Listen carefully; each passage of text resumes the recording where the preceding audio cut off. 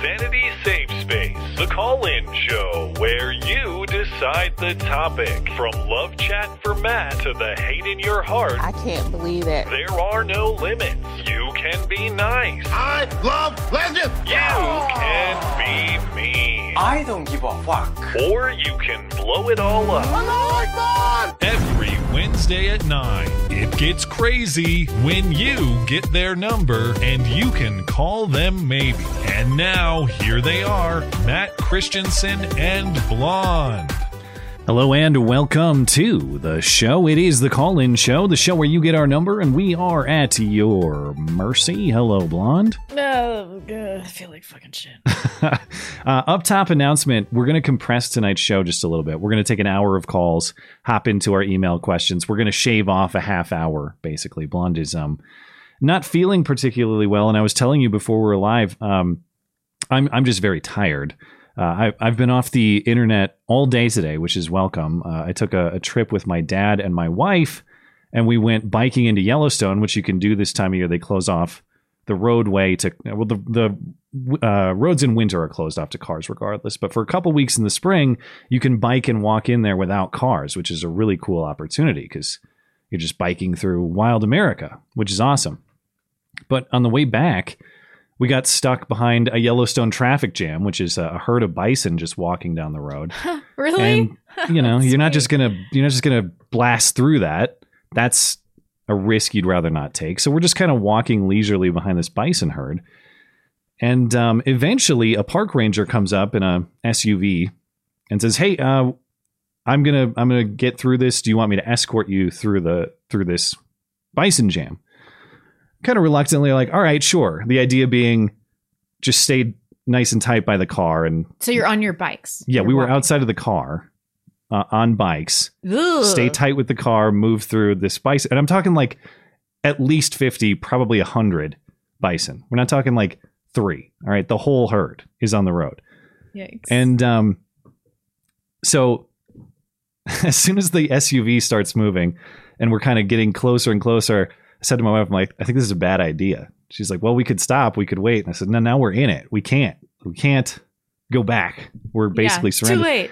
And once we were in it, I realized I just trusted a chick cop with my life. Because this is a female park ranger.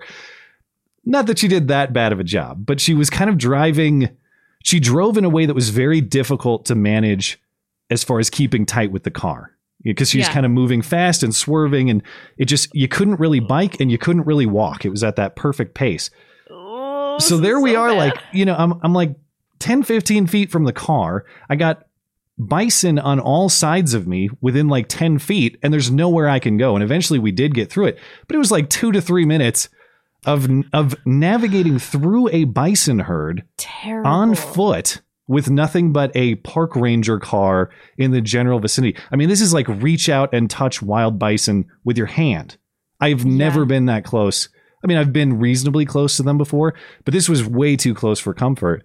And but we got through fine. We didn't die. So nobody got gored. But man, it was such a cool experience to just be in a herd of wild bison moving with them. That's a once in a lifetime thing. And the irony is, if a park ranger ever caught us doing that ourselves, we would be in big trouble. We'd probably be fined. But because I did it with the escort of a park ranger, it's totally Listening okay. to women. I thought for a second, man, if something bad happens here and I have to confess to the internet that I trusted my life to a chick cop and I got gored by a bison as a result, this can't be my fate. I have to focus. No, I wouldn't say it was like a panic moment, but it was like a, heart pumping, freaking out. Yeah. Like, okay, this is definitely a little more than I expected here. So anyway, great story, compelling and rich. Why couldn't you get into her car? I don't know if she had enough room. It was like a Chevy Suburban type car. Maybe all the bikes would have fit, but she didn't offer that. She just said, I'm going through. Do you want an escort? And it was kind of a decide in the moment. And we had been behind this bison herd for probably a half hour, 45 minutes. Just walking probably 50 yards behind them and trying to get out of there. Got a show to do when I get back. It's very important business. No, but it was a really cool experience. I would not do it again, but it was a cool experience to have. Anyway, so I'm very tired. You've got some kind of illness going on. We're going to call it a short show tonight, which means I'm going to skip all the formalities other than that great and compelling story I just told, and we're going to hop right into the calls. Wait, first, have you gotten into this like kitty illness phase of your child's life where they're sick constantly? No, he's never been sick, actually. Oh, God, well, it's coming. Every 6 to 8 weeks. Not my boy. He's very healthy. Oh, whatever. All kids are sick. All of my friends unvaccinated, breastfed till 4 kids are like... He hasn't yet Just reached like the that. stage where he can get his hands into every grubby little thing, so I'm sure that it's day disgusting. will come. All right, first up is the name, well, it's now an infamous one, Chief Slingin' Beef. Chief Slingin' Beef, you there? Hello? Slingin' Beef, what's on your mind? Hi. Hey guys, What's up? on your mind tonight? I don't know. It's nice to be there's another Southerner on the show now. Who's that? Who? Dale's the other Southerner. Oh, of course, yeah. But we have more than one Southerner. There, I guess, That's just with the the only one I real remember. twang, like the real obvious twang. You guys might be, Yeah, I have the real twang because I'm from Yeah. Southern Tennessee. So yeah. also we're fighting tornadoes. So if I get off the phone really fast, we might be dead. So Okay. Oh, okay. Okay. so I already sent in my my super chat that I was going to talk to y'all last week, but I didn't get through. So about if this part of the country broke off from y'all, then you wouldn't move here, or would you? If y'all would be stuck there and be the minority. So Yeah. If I get the promise of being left alone by these people, I'll go for sure. I'll be there. I don't know about Blonde. I think she hates Hicks so much. I think she would actually live with the liberal. I do hate Hicks, but we're gonna have to rely on them. Yeah. Well, I am one. So let's go with white pill shit. Okay. What month was Emmeline born? My son was born in March 2020. So June. I don't care. It don't matter. My son was in between both of y'all's kids. Okay. That's what matters. All right. So I told you, I actually sent in a thing last time, time before last. I was listening to y'all right before my son was born. My wife was in labor, and we were listening to y'all while she was in labor. So Well, thank you for Oh, that. really? I appreciate it. yeah, March 17th, 2020. My son is a St. Patrick's Day boy. Oh, that's very cool. Yeah. So I don't know. I don't have anything else to talk to you guys about All because right. I already got my wad last time. So All right. Well, thanks for that. And it's probably, I'm trying to do a compressed show tonight, so I'll probably keep them quicker moving anyhow. But, well, but have thank a you. good night, guys, Yeah. and blessed be your children. all right, watch out for You those too. twisters, man. We'll catch you next time. We will. Say bye. See ya. Oh, it's coming? Okay, bye. I'll wait if you have it. No, there's tornadoes coming, so we're going. Oh, that's what you meant. I thought there was a buy coming. Okay. Thank All you. right, guys. Catch you next time. Okay, next up is Witwat. Witwat, are you there? Yes. So I might be one of the only viewers who can say this, but technically, I've been in a movie with Alec Baldwin and Will Smith. Okay, I definitely want to hear about that. Your mic is coming through really soft for me. I don't know if there's any way to get closer to it or bump it, but I've got you Did up you get shot? all the way. I got shot. No. So I was an extra in Oh, there we the go. film Concussion that was filmed in the city near me, and technically they're both in that movie, and you can see myself like 3 seconds. I'm really blurry, but my theory is that Concussion has a curse on it. So all these actors who are in that movie, they're all cursed, and it's just going right down the line, man. Well, is it Right just down the Will line. Smith and Alec Baldwin, or are there others? Oh, there's other actors in it, But are there other cursed ones, I should say? Will Smith is not cursed. He's just a motherfucker. Although I'm starting to think this is fake. Really? no, it's not fake. I You don't know. can Chris see- Rock kind of. I don't know. I kind The of way think he that they. leaned in was weird, yeah. But I kind of think that they just knew that nobody was going to watch this Zog propaganda, and so they just were like, "Let's make it interesting by But why- showing people how violent Black people actually are." okay. But it just made me So hate wait, Will so Smith. wait. It was a plot to demonstrate the black community's propensity to violence. That was the plot. Yeah. Okay. There's some I just want to be clear. scam going on. I don't know. It's not obvious, but there's some angle. Alec Okay. Baldwin's behind it. He's behind it all. Somehow he's behind this, yes. Okay. Yeah. Will Smith was supposed to have a gun, but he forgot it. I think that was it. When I first, obviously it happened when we were live on Sunday, and I didn't see it until after the stream. And when I first watched it without the commentary afterward, I thought maybe it was fake. But what convinced me that it was real was Will yelling from the audience about "keep my wife's name out your fucking mouth" or whatever he was saying. And Chris Rock's reaction seemed pretty genuinely shocked in an awkward way. Like if you were going to write it, it wouldn't have come off as awkward and weird as it did. That was my initial reaction as well. Yeah. He took that slap like a champ, though. Well, I thought it I was a gotta hand punch it, at man. first, and then you watch it, and it's clearly a slap in It's slow motion. so much worse than a punch. Like you bitch slapped somebody? Yeah. Well, does a bitch No. slap have to be backhand? Are there rules on that? Like this was, No, I don't think so. I don't know. It was open hand, forehand. That was the form. Spent his entire life cultivating this like nice guy image destroyed in 1 second of like being a crazy black dude. It's okay. Well, I started hating him at the Scientology stuff. Isn't he into that? Yeah, and then he's in this weird open. Is he a Scientologist? I actually don't know. I don't know his religion, but the marriage to his wife is very bizarre. Yeah. And then his wife's a dumb cunt too. You know, she tried to get me to come on her show a few years ago. What? Okay, so I get an email from Jada Pinkett Smith's assistant. What? And she's like, we want to fly you out to LA to talk about race relations for her show, like Red Table Discussions or something like What? that. You were invited to be on that? I Why didn't was. you go Will on? Smith Yes. was on it, and they talked about their open relationship on that show. Yeah, I wasn't going to do that. And so I emailed the back and I was like, here's Ben Shapiro's contact information. Have him on. Okay, new theory. Blonde is behind it all. Yeah, what the hell? Was this all a scam to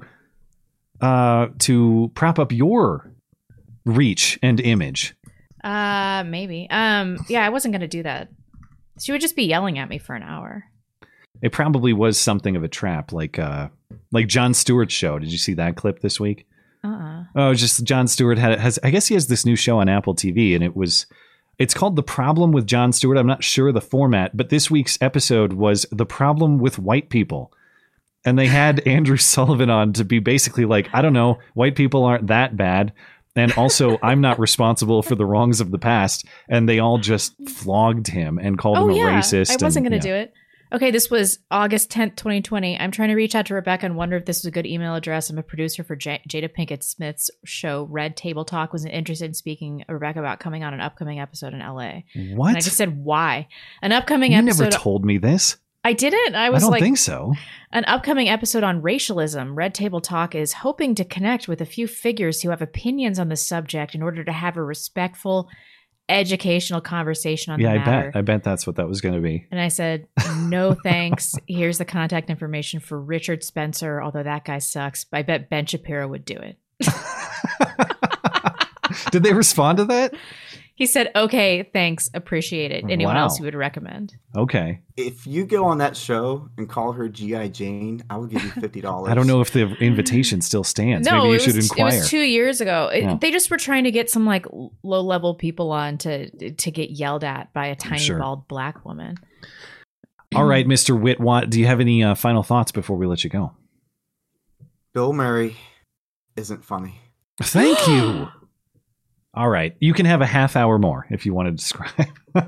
Oh yeah, he was in another movie that was set in my hometown. It was awful. It was terrible. Hated All it. right. Well, thank you. And congratulate. Well, I hope you're not cursed from your movie cameo, but Oh, I think I am. It's Oh, too well. late for me. I've All gone right. to the deep. Well, thanks for calling in. Appreciate it. Yeah. Man, Okay. now I wish I would have gone on it. I'd be having this like this secondary fame. Well, if you told me that, I completely forgot. I'm sure I told you about it. I feel like you would have, but I don't have no memory of that. Shuffler, are you We're there? gonna do that. I'm here. Thanks for taking my call. Sure. Thanks for So- calling. What's on your mind? Yeah, one of the topics I'd like to talk about is Well, because we hear like January 6th so much is like an important date, but there's also another important date that I think is February 25th. Okay. And on February 25th, Lauren Chen, aka Roaming Millennial, and Sydney Watson both came out with an like independently, as far as I can tell, with videos on their channel that are about not supporting the police. Like Lauren's was, should we back the blue? And when you watch the video, like the answer is clearly no. And Sydney Watson's was back the blue, not anymore. So I just think that it's an important turning point that historically speaking, it's the right who end up supporting the police. And it looks to me like the right is finally realizing that the establishment, which is really who the police work for, are not really on your side, and that they are turning against the police. And I think that it's something it's certainly worth making a note. And I'd just like to read a Michael Malice quote here, which he's like the anarchist that's largely against, like, obviously the police. And his quote is, "Laws would be nothing more than letters to Santa Claus without the police."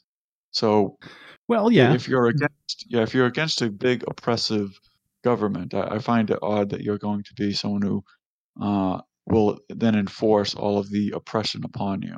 Yeah. What are your thoughts? Yeah, maybe you have. I've been wanting to talk to somebody more of this perspective recently, because people have been calling about this, and I don't want to go absolutist on either side of this. It depends on the police officer. It depends on the law that's being enforced. There are unjust laws. There's unjust enforcement of the laws. But on the other side of it, to the extent that we agree, if we agree that government has some legitimate purpose and there are just laws to be enforced by somebody, if we were to remove policing as a legitimate government activity, would the administration of justice be purely a private enterprise? Or how do you handle criminals in the anarchist world, if that's a fair way to characterize it? Who's going after them? Who's bringing them to justice? I think there's really like two ways to answer that. First, I'm not an anarchist, and I think it would be best if we had a society that had police officers, but it's more that under our current society, like what type of person wants to be like, oh, this government, the rules that they make should be enforced upon the people. And I just find it hard to identify with someone who thinks like, yeah, we should be arresting people for walking into the Capitol when they're waved in by the police. And like that one guy even like got driven to suicide, who just walked in and took pictures. But and the other way to answer your question is like, who would deal with the criminals? Well, a lot of the reason why we can have criminals is because the police essentially protect them. Because if you had like a bunch of criminals in your neighborhood and that they were going around like breaking into people's homes and burglarizing them, like I think that without the police, these people would get killed. But because we have the police, the people that would be killing them would be like, oh, I'm afraid of if I were to kill these horrible people, that the police would come and they'd either kill me or arrest me. So I think that like most people don't want to be criminals and destroy their society. We just wouldn't have evolved that way. But some people do, and those people would just be taken care of. I agree that police are not always necessary for the administration of justice. I just wonder, how do we decide what killings are just and what ones aren't without some force to stop or apprehend criminals and then make that assessment of their guilt in, say, a court of law? If it's just shooting people to bring them to justice, that can be correct, but there's my worry is there's a lot of room for error. There's a lot of mistakes to be made in such a situation. And we'd be better to reform the police force. Well, I agree. Go ahead. Sorry. Reform of the government and reform of the courts and reform of the police. I'm just saying, like, under our current society, our court system is largely a giant circus. Like, you walk into the courtroom, you think you have rights and you think you have like this constitution. The judge, the judges actually have what's called absolute immunity, or what I call absolute absurdity, in that they can just violate your rights and there's no consequences for them. So, the courts actually gave themselves this immunity, and they just said, "Oh, the founding fathers probably believed that this was a thing." And it just shows that we don't have any rights if you can walk into a courtroom and you can point out, "Oh, it says right here in the Constitution like this," and I'm like, "Yeah, I don't think so." And you can't. Not also can they not be arrested for violating your civil rights under the color of law. You can't even sue them. So it's just it's a giant joke, and like the idea that anyone wants to enforce this government upon the people is just like not something I would call a moral person. Yeah. Although I mean, the only solution I can see outside of the abolition that you're talking about is the original design of making sure that police power is strictly reserved to the states. And even within the localities, within the states, it's much easier to bring a bad judge or a bad police officer to accountability when it's your neighbor down the street who's a member of your community than it is some Fed boy from DC who doesn't care about your town, doesn't care about your state, really has no connection to the people there at all. I know it doesn't eliminate the possibility for bad actors, but at least the prospect for accountability is higher. If we grant the premise that there is some legitimate law enforcement purpose or value to government or the state, then that's how you do it. You keep it as local and as accountable as possible, but certainly to the degree that we federalize so many laws, I think that you're right that there's plenty of courthouses you can walk into, particularly federal courthouses, where does the Constitution, do your rights actually have any standing in there?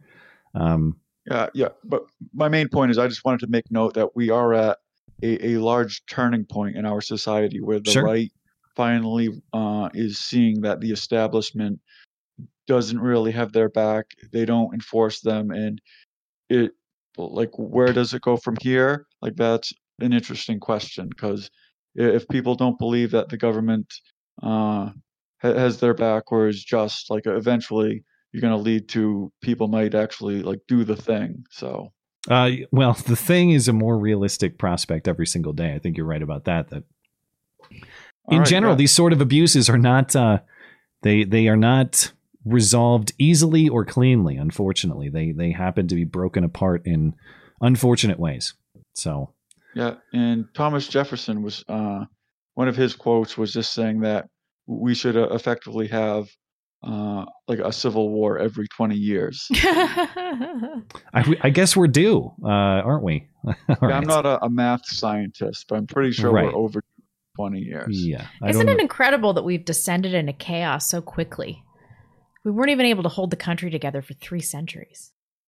Yeah. Well, the country really fell apart with the first Civil War, because after the first Civil War, that's when they really gutted states' rights, and then they became just a federal government, because if the states wanted to leave, and we really had states' rights, they would be able to leave, but they made sure that you could never have like that type of civil war, and the military was all by all the individual states, and they changed that completely. Well, thanks for the call, man. Very thoughtful and a lot to talk about. I appreciate it. All right, thank you. Have a great night. But then we'd have to live in the South. I'll do it. I'll do it if I have to. But I need it's so hot. There's so many black people. Okay. I need reliable promises. I need reliable promises of being left alone if I'm to go to such a place. Oh, is that worth it? God. Yeah. I can deal with weather. Anyway. You seen some of those insects in the South? I guess, yeah. I'm from Missouri, which isn't even really a southern state. Yeah. And there was this one year where 2 different species of cicada converged in the same summer. We were shoveling those giant motherfuckers like out of the driveway. We couldn't even sleep at night. Yeah, I haven't had that experience. Disgusting. All right, Dell is up next. Hi, Dell. Dell, you're up. Dale. Hey, how y'all doing? Okay. Doing well. How are you? Good, doing fine. All right, doing all right. What y'all been up to these days? Well, raising my son and doing the YouTube channel and all the usuals. I've been bored. I've been watching live streams on YouTube. I see. Why? Okay. Because I got nothing better to do. That's why. Got no TV, and so we steal the neighbors. Don't steal. We borrow the neighbors' Wi-Fi because someone left their Wi-Fi password on their desk one night when Maud was over there. So we use so we have internet, and I watch these things. Have you seen these are like live streaming? They live stream bird nests. Literally, they have. I've not watched those. Cameras on bird nests. Birds hatching or something. Yep. They have a lot of them are eagles, like American eagles or American bald eagles, hatching their young, and people seem to like that a lot. And I was watching a little bit. You know what? I tell you this though. Bald eagles look real cool, don't they? I mean, they look great. I love the look of bald eagle. Really handsome bird. Mm-hmm. And then that critter came out of that egg, and it was cute as a button. I tell you what, it came out. It was so cute. And I was like, oh, ain't that cute? That's so cute. However, a few weeks later, literal nightmare fuel. I don't know if you've seen baby birds are ugly. I mean, baby birds that are 3-4 weeks old, absolute nightmare fuel. Let me have a look. Yeah. Try this. Try Googling barn owl babies. I got some bald eagles here. They're kind of like gray and fuzzy. Some of these are more white, I guess. If they're really light gray, that means they're too small. Wait till they get a little bit older. Yeah, no, these are like a mid to these are like a mid to dark gray. But the big ones are like barn owl babies or flamingo babies. Oh my god. Flamingos are gross. The barn owls definitely look scary. Yeah, those are like weird alien looking things. Exactly. These flamingos are cute. What are you talking about? Yeah. That'll keep your kids in line. You just put a big picture of them on the door, and they'll won't leave their room. Tell you what, eagles are the top of the food chain, I think. At least they I don't know about that though. Actually, I was watching it one time when these ravens came around trying to steal the egg, and the mama was just yelling at them, and they were just yelling at them. It was basically like a Saturday night in the trailer park. That's all. Nothing really happened though. They also had this. They also had this. There's also this Osprey cam I have where there are 2 chicks. There was 3 chicks. One of them died. And so they went up and they fished it out so they could do tests on it and stuff. And they actually did another live stream to explain what happened, because I guess people are so passionate about this that if you don't immediately come on there and explain what happened, they're going to freak out. So this guy comes on there and he tests. Well, yeah, one of them died. I wanted to follow up on that, let y'all know what happened.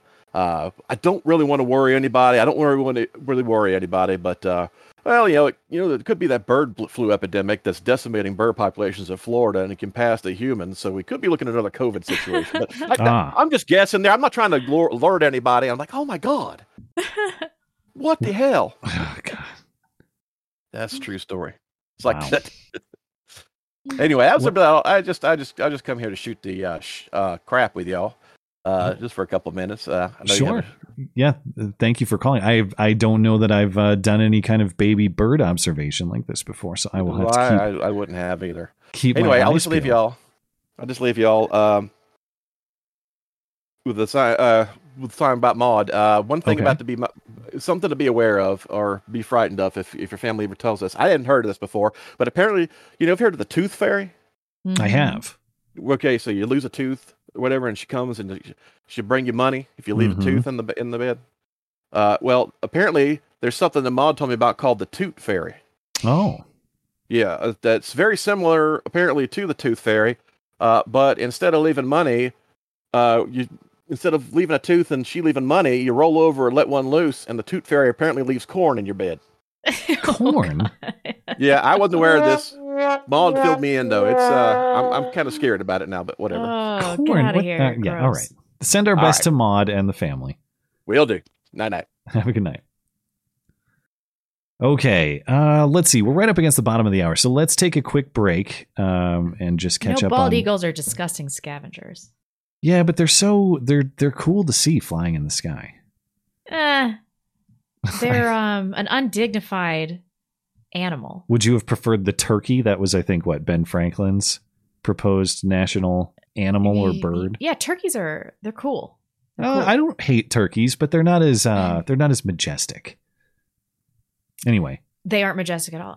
N-word, F-word over on TV Stream. Got to be careful. What? Oh, this is I didn't know what I was reading, but this is a poem apparently written by Will Smith. Are you ready? No. But proceed. A poem by Will Smith.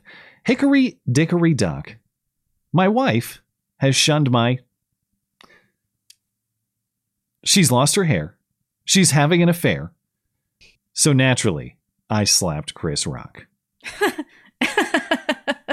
Thank you, Mr. N-word, F-word, for that wonderful poetic contribution. That's all I got. Okay. Mr. I don't wear panties. See what I did there? I kind of figured that, blonde. Lol. What do you know about me? You don't know. I wear grandma panties only. Ah. Big ones. Holden Mulray. Hi, truth seekers. Put not your trust in princes and son of man, in whom there is no salvation, but when his breath departs, he returns to the earth, and that very day his plans perish. Holden, thank you, Holden Mulray. He keeps using 3 for Earth, but maybe it's time to unban those flat earthers. Oh yeah, that's right. I forgot. I could go fix that. Earth is not a commonly used word, but yeah, that's right. I had to. You should probably be able to say Earth in our live chat. Thank you. I suppose those flat earthers really took a toll, though. Not anything against. I like talking flat Earth and weird theories, to be honest. I'm not taking a shot at that even. It's just they ravaged the chat with their raid and their spam. Yep. Thank you, Holden Mulray. Daniel Jagger. The Ron Paul anti-war movement moved the military top brass into the arms of corporate Dems 10-ish years ago. Ooh, interesting.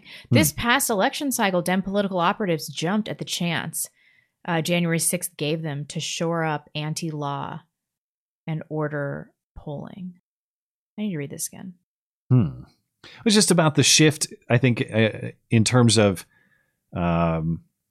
maybe quote unquote police loyalty, quote unquote. Although and the left is libertarianism aggregating the left with people that are largely right wing. Yeah. I mean, but like anything else, I would not say that the left is, and I'm not saying the chatter's saying that, but I wouldn't call them pro-police or quote unquote blue lives matter or anything. It's or just anti-war. If the police are beating people they don't like, then they're pro-police. That would be the situation. But yeah, there was a shift, no doubt. And I think there is one currently underway, as the caller was saying too. Yeah, I agree. Noah Harris.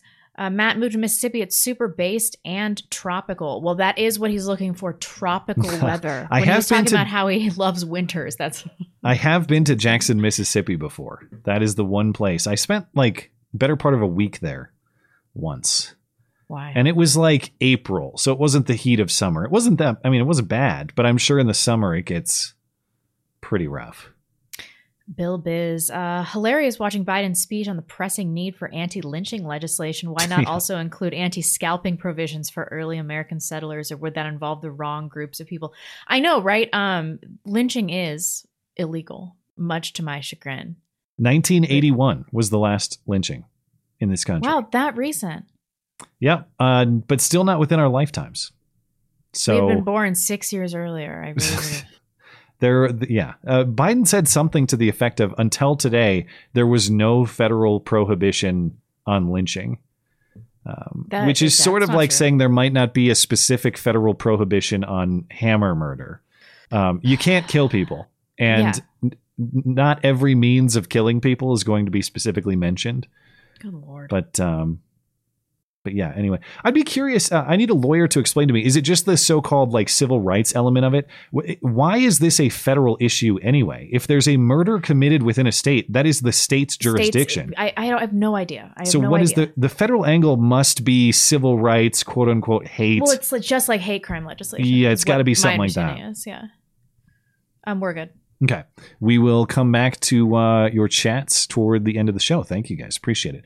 We'll take calls till the top of the hour, and then I'll have to just circle back with you. We will talk to our call screener, Dangerous Spaces, as well. Don't let me forget, because it's the last stream of the month, so he gets a call before we hop into email questions as well. All right, I will try to move swiftly here, since we're just going to take this next segment of calls. But Joshy Boy's up next.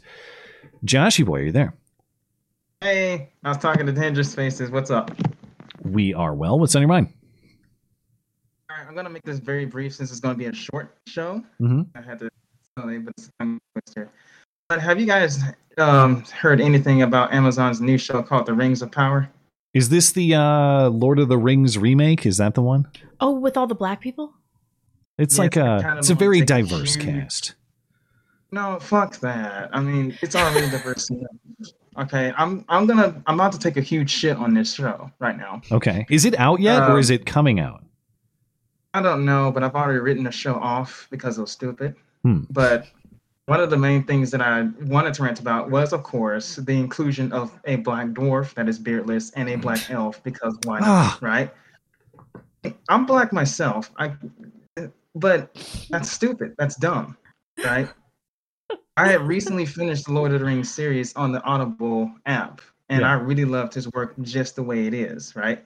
Yeah. If you want to talk about diversity, you have the wood elves, the dwarves, the Ents, the race of men, the hobbits, etc. Right? This is diverse enough. He based this off of Celtic, Norse, and English lore, especially the English lore that was lost during World War II. Right? So I had tried explaining this to my father and his wife, right? And whether or not I did a good job at trying to explain it, the overall consensus was, what's the big deal? So recall it's about a few months ago that I said, okay, what if Black Panther was white instead of African, right? Mm-hmm. Of course, they had a lot to say about that because, of course, it's okay to race swap a white character, but if you do race swap a black character or an Asian character or Hispanic, notice how it's just black, by the way. You know, yeah. I don't know if I can interject briefly too, because I know you've talked video games before. Yes. So have you seen the new Halo show? I have not. Okay, I plan to.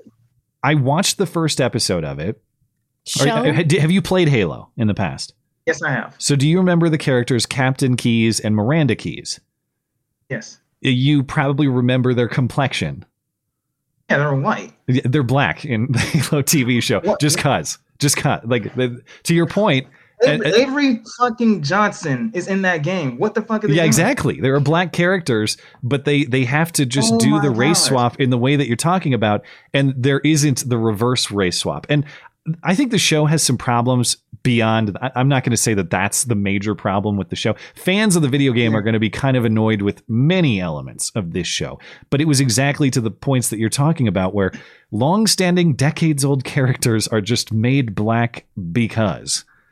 And they did because that. Avery Johnson can't stand on his own 2 feet, even though he was one of the most beloved characters. He was a great character. Yeah, he was the only person I cared about saving when I played the games. Right. Well, in Halo 1, he was like unkillable, right? You could shoot him in the faces, or could you kill him? You could kill him, but could you come back? Yeah. That's how it worked. You could kill him, but he'd be back in the next scene. Yeah. Yeah. So you couldn't really kill him, but you didn't want to kill him. But that's precisely my point. It's just, it's the whole tokenism thing. You're only putting in black characters because you can't make any character. They tried this one time with Marvel. I don't know about the new Marvel heroes, and they failed ultimately. The thing is, they're talking about, we want people, there are fans out there who want to see themselves in the Lord of the Rings world, right? Mm-hmm. But what they're forgetting, what about the black fans? What about the minority fans who like Tolkien's world just the way it is? Sure. Right? They don't want any change. It's convenient how they just ignore people like us. So the whole thing's weird. It does frustrate me to no end. I loved Ninja Turtles growing up. Did I have to be a turtle to enjoy Ninja Turtles? And even to kind of pretend to be, I loved Donatello. He was like a philosophical warrior. He's like a thinking warrior. He's just the best. He had everything. He was smart and he was strong, But did I have to be a turtle as a child to put myself and pretend to be one? Of course not. No. The whole premise is ridiculous. I still can't believe what you just told me about the Halo thing. I'm still kind of. I'm sorry if I can't wrap my head around it. Like I said, if you do watch it and you're a fan of the video games, and I mean, you know, you, Joshy Boy, and anybody in the audience, there's lots of stuff that's gonna annoy you about it because it deviates. It deviates from the video games in ways that are seemingly insignificant, but there's one particular that's like a deal breaker for fans of the franchise. Why are they doing this, making video games into movies? I mean, in concept, it sounds cool. It kind of, it's to increase revenue and interest. Yeah. They're trying to do, this is going to sound really mean, but they try to appeal to the lowest common denominator, try to pull in new fans, which we call the filthy casuals or something like that. Yeah. And they kind of ruin everything. So it's no lie. Well, I'm sorry I poisoned your concept of the show before you even watched it. Well, I thought it was going to suck anyway, so you kind of just further entrenched my beliefs. So. Well, perhaps next time we speak, you'll have seen the first episode. On the last word. Oh, yeah, go for it.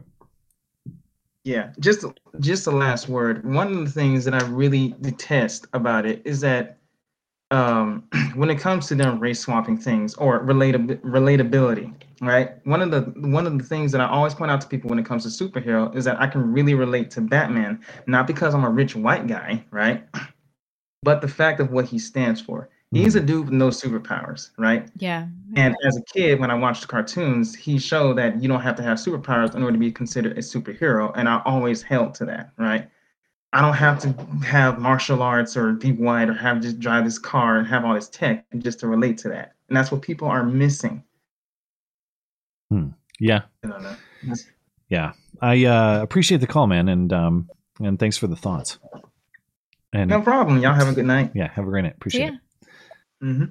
I'm going to have to tune into this Lord of the Rings show just to see it when it comes out. I'm going to have to just catch like the first episode of it. But there's a similar thing going on with Disney. I don't have a Disney Plus subscription, but I have in the past to watch. Oh yeah, this leaked call. Yikes. Yeah, to watch Mandalorian and some other shows on there. I've had a subscription in the past, and I was kind of interested in some of the Star Wars shows they're coming out with. But now that they're telling me our company's mission is to enable groomers in the state of Florida. Yeah. Okay, I like Star Wars, but I don't like Star Wars enough to pay you if your company's mission is to enable groomers in Florida. Thought your mission was to make good Star Wars shows, but I guess not. All right. You thought that was their mission? Well, Man. I thought Disney would be so mad about this. He was so based. I thought their mission was, well, I obviously I'd known some of their ridiculousness before this, but for them to say that the statement from the CEO implied that nothing is more important to them, that even their product that they bring to consumers is secondary to the concern of achieving their bizarre political ends. And I just don't want to fund that. I'm just like, sorry. Like, I don't have to agree with you fully to enjoy a TV show that you make. But if you're telling me that your whole purpose in the product is to indoctrinate your children. Yeah. Sorry. That's weird. Yeah. Anyway, next up is Phil is up. Mr. Phil, how are you? Hi, Phil. Good evening. What's on your mind? A lot of things, but I guess I'll stick with one or two things. All right. I saw a bumper sticker on the way home from work today that was kind of along the lines of some of the things I've been thinking recently, and it was being weak is dangerous. Yeah. And so one of the things that a lot of conservatives or libertarians like to talk about is power being corrupting, or absolute power being absolutely corrupting. And, you know, that's a real easy like buzz phrase to use, but I think it's more like power reveals in a lot of ways. Like somebody who, like, it's like money can corrupt, I guess, in a way, but it's more of a revealing. Like if you're a shitty person who's poor, you're not going to have the same amount of reach that somebody who is a shitty person who has a lot of money. Yeah. And I think it's the same way with power. There's people who seek power for power's sake, and when they get it, they're shitty. But there's people who should have power that maybe don't. Yeah, I could agree to that. It's probably a little more nuanced. That said, though, man, the amount of people I would trust with something close to absolute power, like dictatorial power? Basically nobody. I mean, I can't I can't think of a lot of people I would nominate for that other than like the divine. That's about it. Yeah. Perhaps, but I think our system is set up in a way for somebody who is basically a sociopath to try to gain power. It was somewhat different when the monarch was raised to in some ways be like the father of the country in a way. Like you're not like in a family relationship, and that's not really what America is at this point, but like in a family, like somebody's got to make the final decision. And in a country, just in general, somebody has to make the final decision. And it's almost got to be somebody who sees their role not just being on Earth, or maybe they have to answer to somebody. Maybe it isn't the people themselves, but they have to answer to God or somebody. They can't just see themselves as the ultimate authority overall. They just have to know that they have a job for now. Maybe I'm butchering this, but no, I mean, I understand the concepts that you're getting at, and I certainly agree with the idea that there are people who probably could be trusted with more power than others who actually want nothing to do with the power. And the question there is, how do you get that sort of person into those offices? And maintain, because they don't want to run. They don't want anything to do with it. I agree with you that the sort of person who wants to run for, I think in particular, national office, they're not running for their so-called constituents. Mm-hmm. People running for even Senate to represent a state. You think they really give a rat's ass about every single citizen within that state? Or are they trying to increase their own profile, increase their own wealth, increase, whatever personal interests they have in that particular position? It's like, what should we, how do we pick those people? How do we get them into those offices? I have no idea. Yeah, I'm not really sure either. The whole idea that power is an absolute corrupter is sort of something I've turned against, because I think it makes people who are more conservative mindset turn away from trying to build power even locally. They just say like, oh, this is going to be destructive, instead of like it being a tool. Like government, it can be used for good or bad, and it's the people operating it. It's not necessarily the system itself. It kind of reminds me, the concepts you're talking about that kind of remind me of what's the saying? It's something like character is what you do when nobody's looking. Something like that, yeah. This is a similar concept, that there are certainly people that if you put them in an anonymous position and all but guarantee they can pluck a few bucks from the cookie jar, there are people who will, because they know they'll get away with it. And there are people who won't, because they know that that's wrong, even if they do get away with it. Right. And to your point, the people who don't pluck those dollars from the cookie jar, they probably would and could be and maybe should be trusted with more power than the others. But what do we just need to like we need to have a complex screening system to identify these people and force them into political office. That has its own problems, I guess, but that or stop voting for men with ugly wives, because whatever else they're doing wrong, they're doing a couple things right if she's attractive. The old Ron DeSantis test. All right. Yeah, I mean, Trump was sort of in the same vein there. Yeah. Just as a final word, Teddy Roosevelt once was talking with, I guess, Franz Ferdinand. Was it Franz Ferdinand? No, the emperor. Well, the emperor of Austria-Hungary was during World War I, and he asked him what his number one job was, and the emperor said to protect the people from their politicians. So. There have been people like this in the past, and I'm sure there's still a few left here now, but it's going to be the finding them part. Yeah. Anyway. Well, thanks for the call, man, and thanks for supporting the show, as always. Appreciate it. Yep. Have a good one. You as well. Okay. Got a couple more calls here before we get to the top of the hour and Dangerous Spaces. J-Val is up next. J-Val, are you there? Hello. I am here. What's on your mind? I had two topics, and I thought I'd give you the choice between them. One of them is kind of a continuation of another one. It's on basically a description of how the LGBT plus like identity came about, and the other one was a probably too base for Blonde to even explanation for what happens with all of these refugees when they come in and commit all of these crimes. Are you talking like refugees in general, or Ukrainian refugees, or just? I'm speaking specifically about Middle Eastern ones. Oh, okay. I have a perspective on that, I guess. Too based for Blonde. Yeah. I can't refuse that. Yeah. Okay.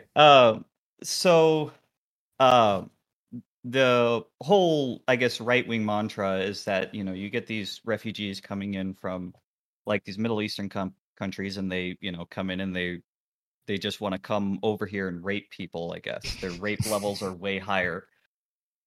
And okay. Yeah. Well, that's kind of the picture, I guess. I mean, and I've seen that as an argument against immigration or refugees. And don't get me wrong, there are plenty of reasons to not take in refugees, especially refugees that are very different from you in culture. But yeah, I find that like growing up in like around the Amish and kind of with that explanation, and I was watching something a long time ago with Jordan Peterson brought it up once, and and this is stuff that I've heard people preach like at the church that I've gone to, but it's just when you take as Proverbs would say, a young man void of understanding, and you actually look at like the mass Western culture that we have around sex and women and that type of thing. One of the things that he points out is how that red lipstick is actually a marker for sexual arousal. I remember he got in a bunch of trouble for saying that with Vice News.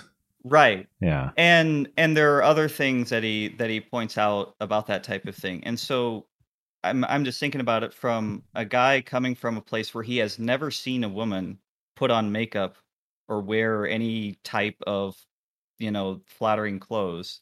And then probably I know one of these situations happened in Sweden. It was like a New Year's party. People dancing and stuff like that. These guys are probably seeing this. They're seeing all of the markers of these women. Like, are you talking about the Cologne, refugees. Germany one? Oh, there was like a mass rape in Germany. Yeah. In something like 2015. Yeah. And this was, and I'm just like, what happens is you put these, they are not a cult. They are not used to the culture. Like guys, Western guys know when you see a woman who looks like she's turned on at you, you don't believe it, right? Is this too based for Blonde? Because this is very Islamo-sympathetic. Is that? I feel like this is probably not too based. Well, I guess maybe I read you, or I don't know. It's right of the right wing interpretation, but I guess there's a whole lot of like blonde babes for Trump and stuff like that. Like I just kind of look at that and you roll your eyes because I see that as kind of part of how we got the left wing. That's true. Situation in the first place. Well, I hear what you're saying. Like especially when I was in Europe. I feel like had something happened to me, some of it would have been my fault. Well, and I don't think it's the woman's unaccompanied and other stuff. And that's the other thing. I don't think it's the woman's fault because they've been trained in our Western culture that that's just a normal thing. I don't think any woman puts on makeup thinking that, hey, this makes me look like I'm turned on all the time. But for guys, if you're Western and you've seen it all the time, you know to ignore your caveman saying, hey, she's into you. But for a guy who actually grew up around, and this sometimes even happens among Amish guys, if they're isolated enough and then you throw them out, like they totally misread the signals. Yeah. And it's more of a Proverbs 7, like a man void of understanding. And then, he thinks that's true. But when these Afghan refugees are like gang raping women, like they clearly. Well, that's just, I don't want to get like, that is a whole different, I'm maybe not into like the seventh guy should think, I don't know. I'm not sure she's all that into me. That's a whole different psychological thing. Yeah. I can kind of see that. Well, the point you're making is that there are broader. There are cultural factors here that help to explain. I don't think they justify, obviously, but they help to explain and make the behavior foreseeable. To be honest, like if you should expect some of this to happen given the circumstances. It doesn't make it right. It's just when you put these things together, certain outcomes are predictable. Right. And this was kind of in response. I called a couple of weeks ago, said we had Afghan refugees here, and Blonde had said something, about, the first woman in the community gets raped, and actually we've had some people, look at it like that. And I don't think they would do that to an Amish woman unless it was, somebody putting themselves out there. I don't know. It's coming, man.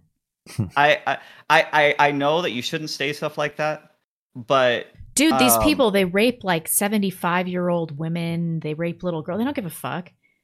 I mean, that's the news that comes out, but then you look deeper into some of these stories, and it was like, oh, he inappropriately touched me, or something like that. Like it was. I don't know, man. Amish woman, protected Amish woman, rape incoming. It was too based for you. No. He's outdone you. Yes, I actually did it. I outbased Blonde. I don't know, man. Too far. Too far. Right. How am I not the base one when I'm like, your Amish women are going to get raped? That's clearly the more based position. No, the base position is that Western modern culture is insane and sex saturated, and it's a miracle that it doesn't happen with more Western men. That's I'm on board like 60% with what you're saying, but I think that a lot of it is just this like low IQ and then unfettered testosterone fest, and they'll just forcefully stick their dick in anything. Like you're a fool if you think that your women are going to be protected. Last word, J-Val, it's yours. Yeah, I mean, I just think I'm with my Amish forefathers on this. All right. Yep. Thank you, man. Appreciate it. That doesn't mean not to be careful, but I do take that. Have a great night. See ya. Okay, Batman will probably be the last call before Dangerous Space is here. Batman, how are you? I am sure I made it in. Well, congratulations. I always love to hear from you. I was just talking to Dangerous Spaces about how I thought that basically he would replace me as the last call. No, but, I wouldn't do that to you. Well, I appreciate your consideration. What's on your mind? So, first and foremost, I'm going to try and keep this short because I know you guys are up against the clock. First and foremost, I did wind up actually getting myself a self-defense weapon. Oh, nice. What did you pick? And it wasn't a Scorpion. What did you pick? Because getting a Scorpion in New York comes with so many caveats that it's not even a weapon. You probably have to have the like non-pistol grip, and you have to have the 10-round mag. Is it stuff like that? No, you need to have a mechanism on it in New York that does not permit you to eject the magazine without taking apart the weapon. Oh God. Okay, so what did you go with? I went with a KSG-12. Oh, cool. Are you familiar? Yeah, I don't have one, but they're cool. I was super shocked that my local gun store had it. And these are these really cool shotguns, Blonde. They have like dual feeding tubes, and they're like this bullpup shotgun. It totally looks like an alien shotgun or something. Oh, really? What is it called? KSG. It's called a KSG-12. Yeah. It's made by Keltec. Idea behind it is that rather than being, sort of your average pump action shotgun, it's a bullpup, which means actually you can have a super short barrel, which makes it good to use in. Well, you still have to have the barrel length. Scenarios. It's just you can. Yeah, but the thing is, the barrel length comes from the distance between the action and the end of the barrel. I just don't want you claiming to have a short-barreled shotgun falsely, because you don't. I do not, in fact, have a short-barreled shotgun according to New York and federal law. Right. I don't want the any law enforcement agencies coming after you. They can't. Because it is 100% legal. Well, they can. They'll kick down the door and find out that it's legal after you're dead. Okay, fine. Well, that's what the shotgun's for then, isn't it? No, they're cool. I loved It sounds stupid, but I loved that gun in Modern Warfare 3. And I kind of like Kel-Tec for their quirky designs like that, even though, you know, some people have their opinions about Kel-Tec. But have you had the chance to shoot it yet? I've never shot one. I have not shot it yet. Okay. But I have kind of gone out of my way to deck it out. What do you got it lit up like a Christmas tree? I put some or backup irons on it. Yeah. I put a Crimson Trace reflex sight on it. Yeah, it's super nice. The only thing, the whole thing, actually, the package came with a like a high power flashlight that was built right into the foregrip. Oh, cool. Yeah, so it's awesome, and it's So it comes with. Does it come with like a pistol grip or a vertical grip on the actual forend, or Yes. Okay, because the only thing is. You're right that it's a compact configuration. I've seen some nasty injuries of people basically shooting their hands off because their hands are too far forward and their fingers hanging over the barrel. So yeah, I see what you're saying. Mine has a barrel that protrudes a little bit further than the foregrip does. Yeah, and that's in part because, well, that's where the SBR law thing comes into play. Yeah. Just as long as really no chance of that. As long as Batman's hand is not over those barrels when that trigger gets pulled, that's all I'm worried about. Oh, Mark Hamill would probably very much enjoy me shooting my own hand off. Anyway, so I was actually going to come in here and try to talk about the fact that we now have a pedo defender in the Supreme Court, or will. Go for it. My apology for consuming all your time with gun stuff. I'll give you a minute if you want to. If you have some thoughts. I totally brought it up, so it's totally my fault. And if you guys want to kick me out, that's 100%. I just don't know if you want to talk Ketanji's pedo defense really quick. I don't know when the next chance will be. Well, we have seen her record at this point. And we have seen that Joe likes to sniff kids. Yeah. And we know that Hunter Biden had CP on his computer. Wait, is that confirmed? I've heard that allegation, but is that actually legitimately confirmed? That is what I've heard. I've heard that too. I can't give you a source. Okay. I can't give you a source. But I've never seen confirmation of it myself. I believe it. I could believe it. The only thing I've seen myself is those weird texts that he had to his niece or whoever that was that were kind of suggestive or weird.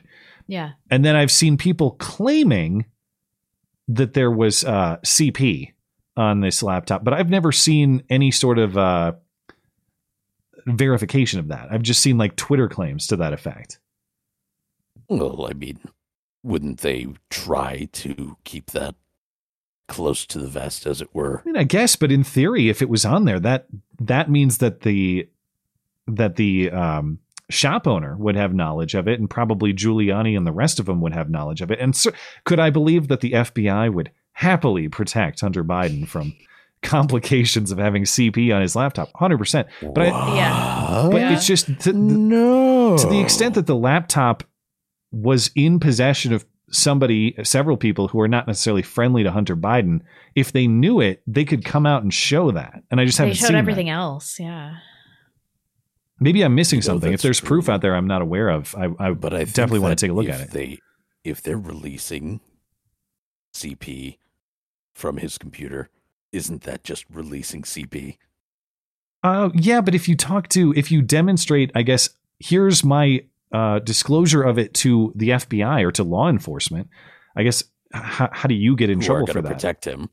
I guess, yeah, maybe they say, no, you're the one who is in possession of it. There is no avenue for them to win by releasing that. I suppose if you grant the premise that law enforcement cares more about protecting Hunter Biden than they do about actually prosecuting child pornography, which sounds absurd, but is not that far of a reach. I'll grant you that. Well, now we have a pedo defender on the Supreme Court, and I think that's the reason that she is there now. Maybe. I think so. Maybe. It's it might have just been a lucky pick by Joe Biden. Who knows? A lucky sniff. Yeah. All right. Well, thanks for your thoughts, man. Enjoy the gun. I will. All right. Y'all have a good night. Have a good night. Bye-bye. Okay, last call of the evening goes to our friendly call screener, Dangerous Spaces. What is on your mind, sir? Hello, sorry, just 1 sec. Where are you? I've got your stream running. I've just got to find it. Hang on. And mute it. Sure. There we go.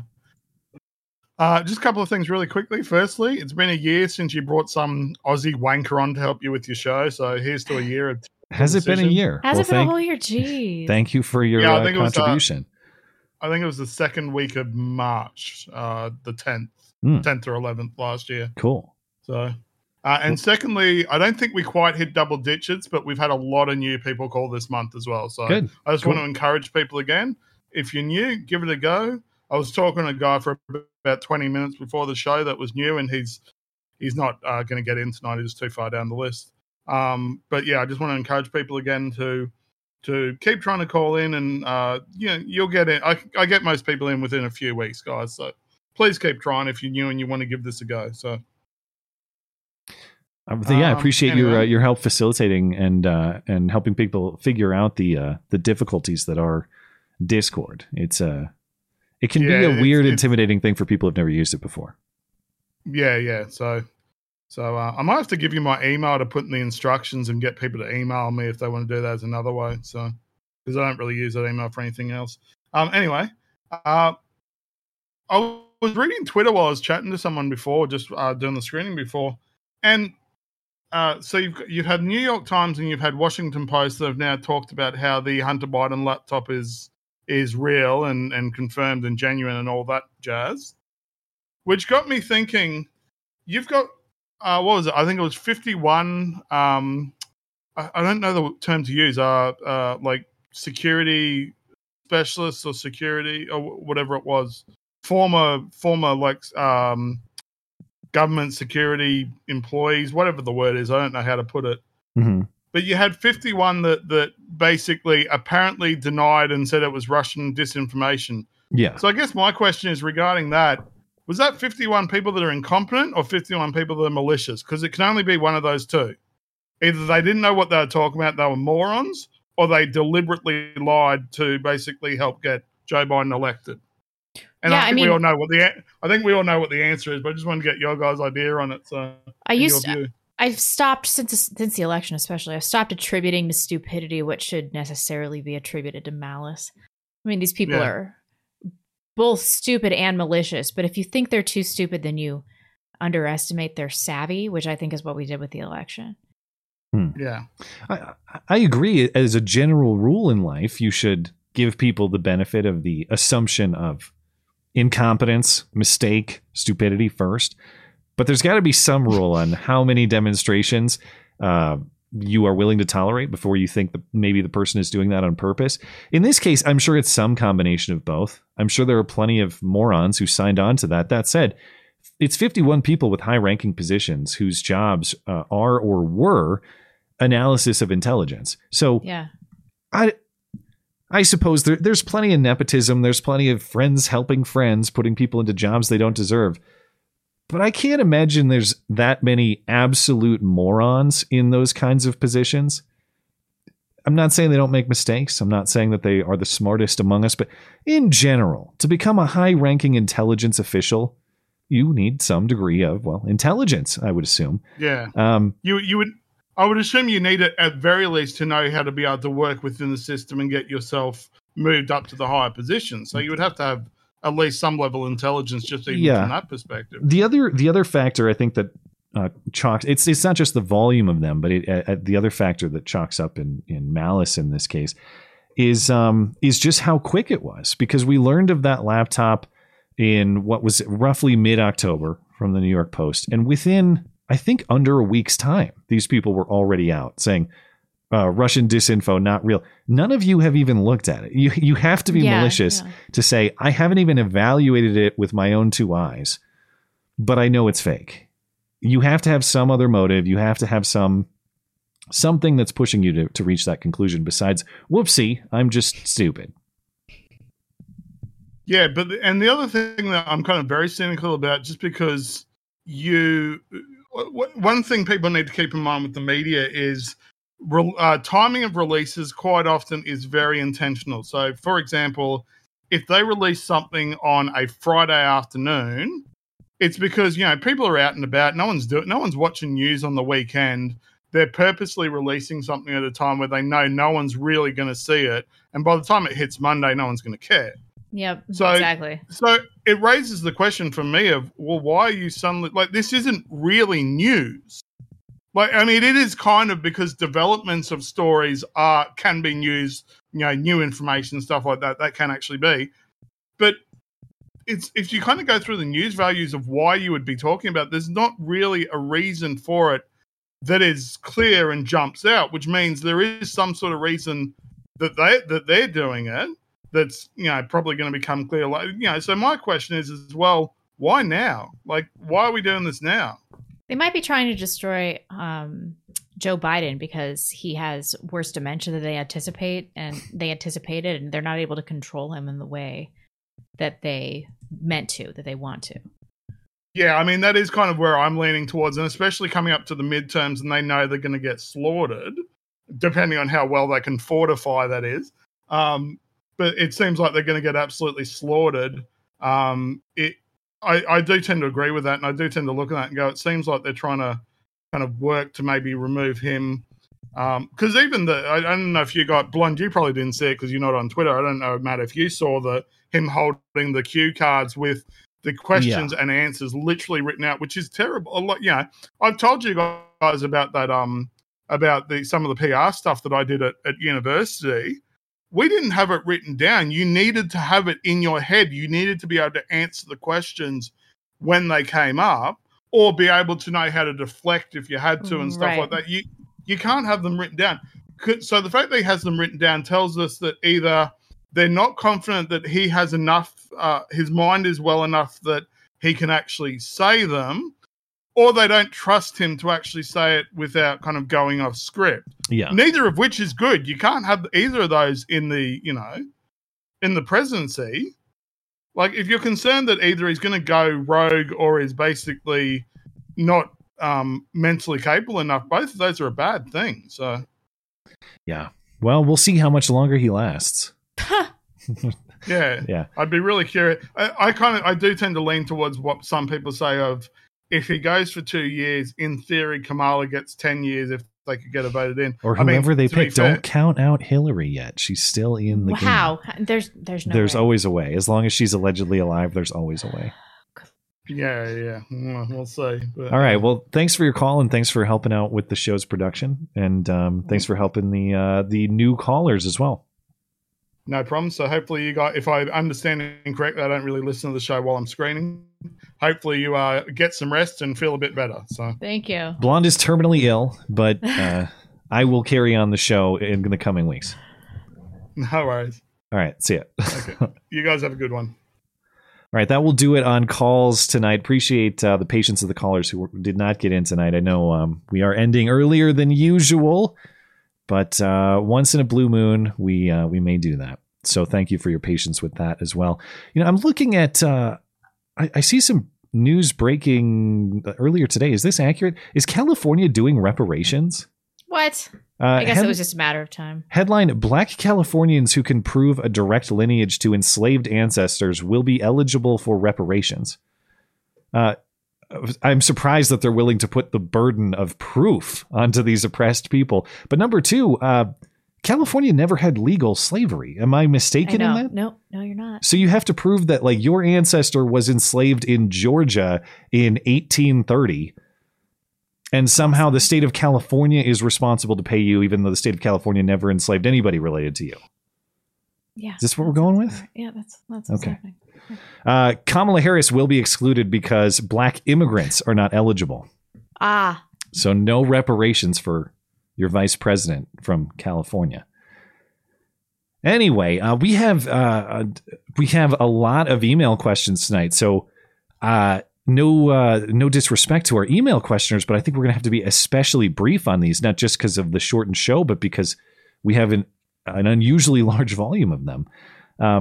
So we will get through these and then we'll call it a stream. But as a reminder, if you'd like to send us an email question, you can do that through the contact page of the website. That's mattchristiansenmedia.com/contact. Look for the call-in show question form. We take them there. So we'll do the rule of we each get one response to these questions. I will not violate my own rule and have a follow-up. Okay. Casey says, Matt, I work for a state university and an opinion piece about I work for a state university and an opinion piece about deficient birth rates from the student newspaper written by one of the attending students floated an idea about possibly imposing a tax penalty on those who choose not to have children. I find it troubling to think that a standard of taxing people into compliance is becoming commonplace today in liberal arts universities, because this isn't the first time I've read extreme ideas like this in the newspaper. Back in the 60s, this kind of idea template would have been protested. Today, it's embraced. What are your thoughts about this? Where do you think it's all going? Do you want first response on that? Well, I'm more of an advocate of giving tax breaks to people who do have children. It's a weird arrangement. So I say, just so I'm understanding this correctly, imposing tax penalty on those who choose not to have children. Right. That's what he's saying. I would expect the left to do the reverse. The reverse? Do you think that's what he meant? Well, I don't know. I don't know what's going on there. But anyway, did you have more to say about it? No, Viktor Orban is giving tax breaks and financial incentives to people to have children. Although that wouldn't work in our country because it would only be taken advantage of. I have to think about this, because my gut reaction is I don't necessarily like tax structures that treat people differently based on the state trying to incentivize you to behave a certain way. Mm-hmm. My gut reaction is more inclined to say that property is property, and to the extent that we all have to submit to what is an unjust seizure of property, generally in the form of taxation, that it should just be evenly applied to everybody regardless of their choices. That said, are there certainly better behaviors than others that maybe the state has a legitimate interest in encouraging or penalizing softly? Yeah, discouraging through taxation. I'd be fine with that if they wielded it appropriately, but there's always tax cuts for single moms. That's the problem. It's always going to go the wrong way. But this is kind of what we were talking about with Phil. Could it be used, quote unquote, properly? Yeah, I could see it. Do I trust it to be? No. Maybe within the state. This is the thing again. Your states want to experiment with different tax structures. That's great. There's competitions among states. I don't want the federal government doing any of this bullshit. The federal government should have nothing to do with that. Pipe dream, man. Yeah. This is Ken and Renee in Oregon. Renee asks, where is the world at? We cannot be the only ones who think like this. How do we get more people like us in here? Ken asked, what do you think that this low viewership means? I find it mind-boggling that of 7 billion people, there are less than 1,000 of us in here regularly. To be fair, our Sunday viewership is usually around 6,000. On YouTube? Yeah. Or on I didn't know it was that high on YouTube. And plus we have people watch it elsewhere. So, yeah. So our that's Wednesday pretty good. viewership is clearly lower because the Wednesday show is trash. The Wednesday show is an acquired taste. That's what people say about garbage. There's every once in a while, there's someone who will email me, and I will not say that they are a large volume of people, but every once in a while, someone will message me and say, I like the Wednesday show better than the Sunday show. And I'm thinking, you're entitled that to your person opinion. should be shot. That's just absurd. The Wednesday show is freestyle. That's its design. How do we get more people like us in here? I don't know. I mean, I'm just not interested in converting normies. This is a you question. Well, you have to be at least tangentially. To the extent that you're participating in this, you kind of are. Even if you're not. I'm not. I'm interested. I've radicalized maybe thousands of people. You're in it for the beyond banter, that, you say. I'm not really interested. I'm interested in bringing people that already classify as right-wing to a more radicalized position. That's what I'm interested in converting constitutional conservatives to useful people. Does that make me the gateway to you? Is that clearly? All right. If somebody watches the marijuana to your cocaine or heroin. That's exactly right. Okay. OD on. Gotcha. No, I should get back on track and sincerely answer a question in the interest of time, as I mentioned. But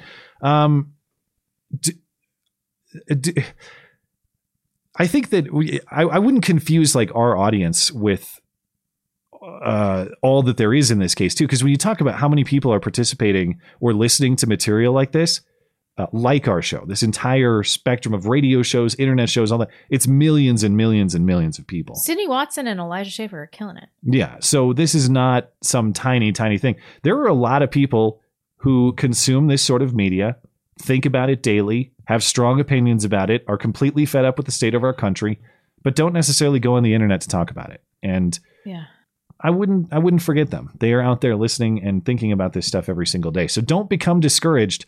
And thank you for participating actively in our show, because that's the reality for every person who actively participates in the form of a question, an email, or a call.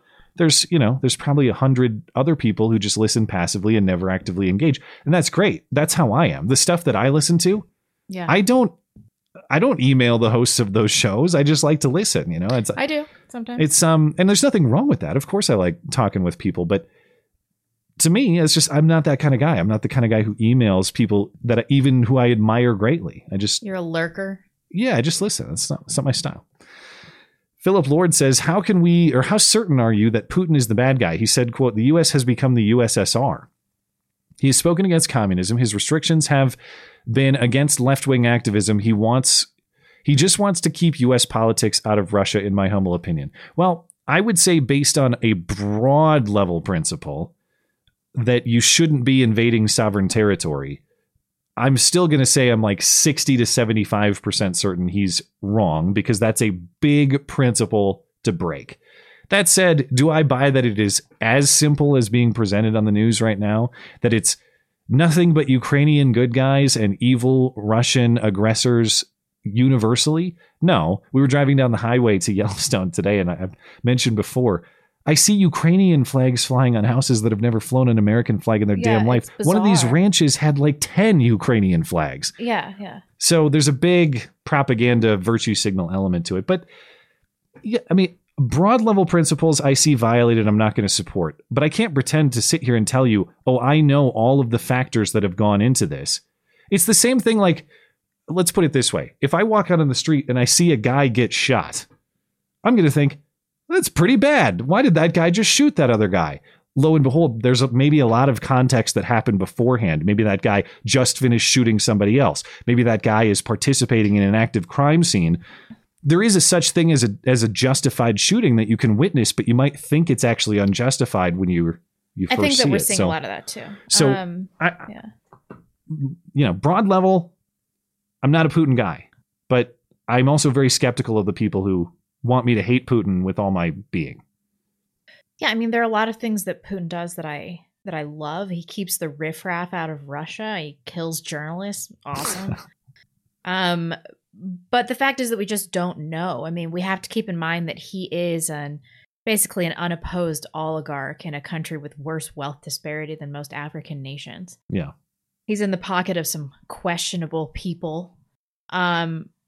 But I also don't give a fuck about the Ukrainians. So, well, and that's the thing. It's like, I know it can be frustrating if I'm going to sit here and qualify my opinion every time and say, I don't know that much about it. I get it. I can't get any straight information. So what is there? There's that. And then it's a question of resources too, where it's like, am I just going to, I can look at so many things with the hours that are in the day. Am I going to devote everything I have to understanding Russia, Ukraine, or am I going to put my attention on the stuff that needs attention in our country? Right. And I just can't. I can't manage to get a boner for this conflict, because it's like, why should I care? Why should I care at all? There are much more pressing issues in our country right now. And I understand that there's a lot of injustice going on in Ukraine. But there's a lot of injustice going on. Well, yeah, somebody's doing bad things. To the extent that people are getting killed, somebody's doing bad things. Are people getting killed? Well, I guess I'll take their word for that. I watched Richard Engel on NBC before we went live, and he was reporting from Ukraine, and he was just reporting in front of dead Russian bodies. And I'm not saying that they are fake or anything. It's just, I can't remember a time where I've seen a reporter reporting in front of dead bodies before. Yeah. Even in the context of like the Iraq War or Afghanistan or any of these that we've dealt with in recent decades, I've never seen just weird bodies hanging out behind a reporter on TV. Strange. It is strange. Why would they show us that? They show you dead bodies only when it's convenient. Remember that little girl that was run over by the terrorists, the Truck of Peace in Sweden? Yeah.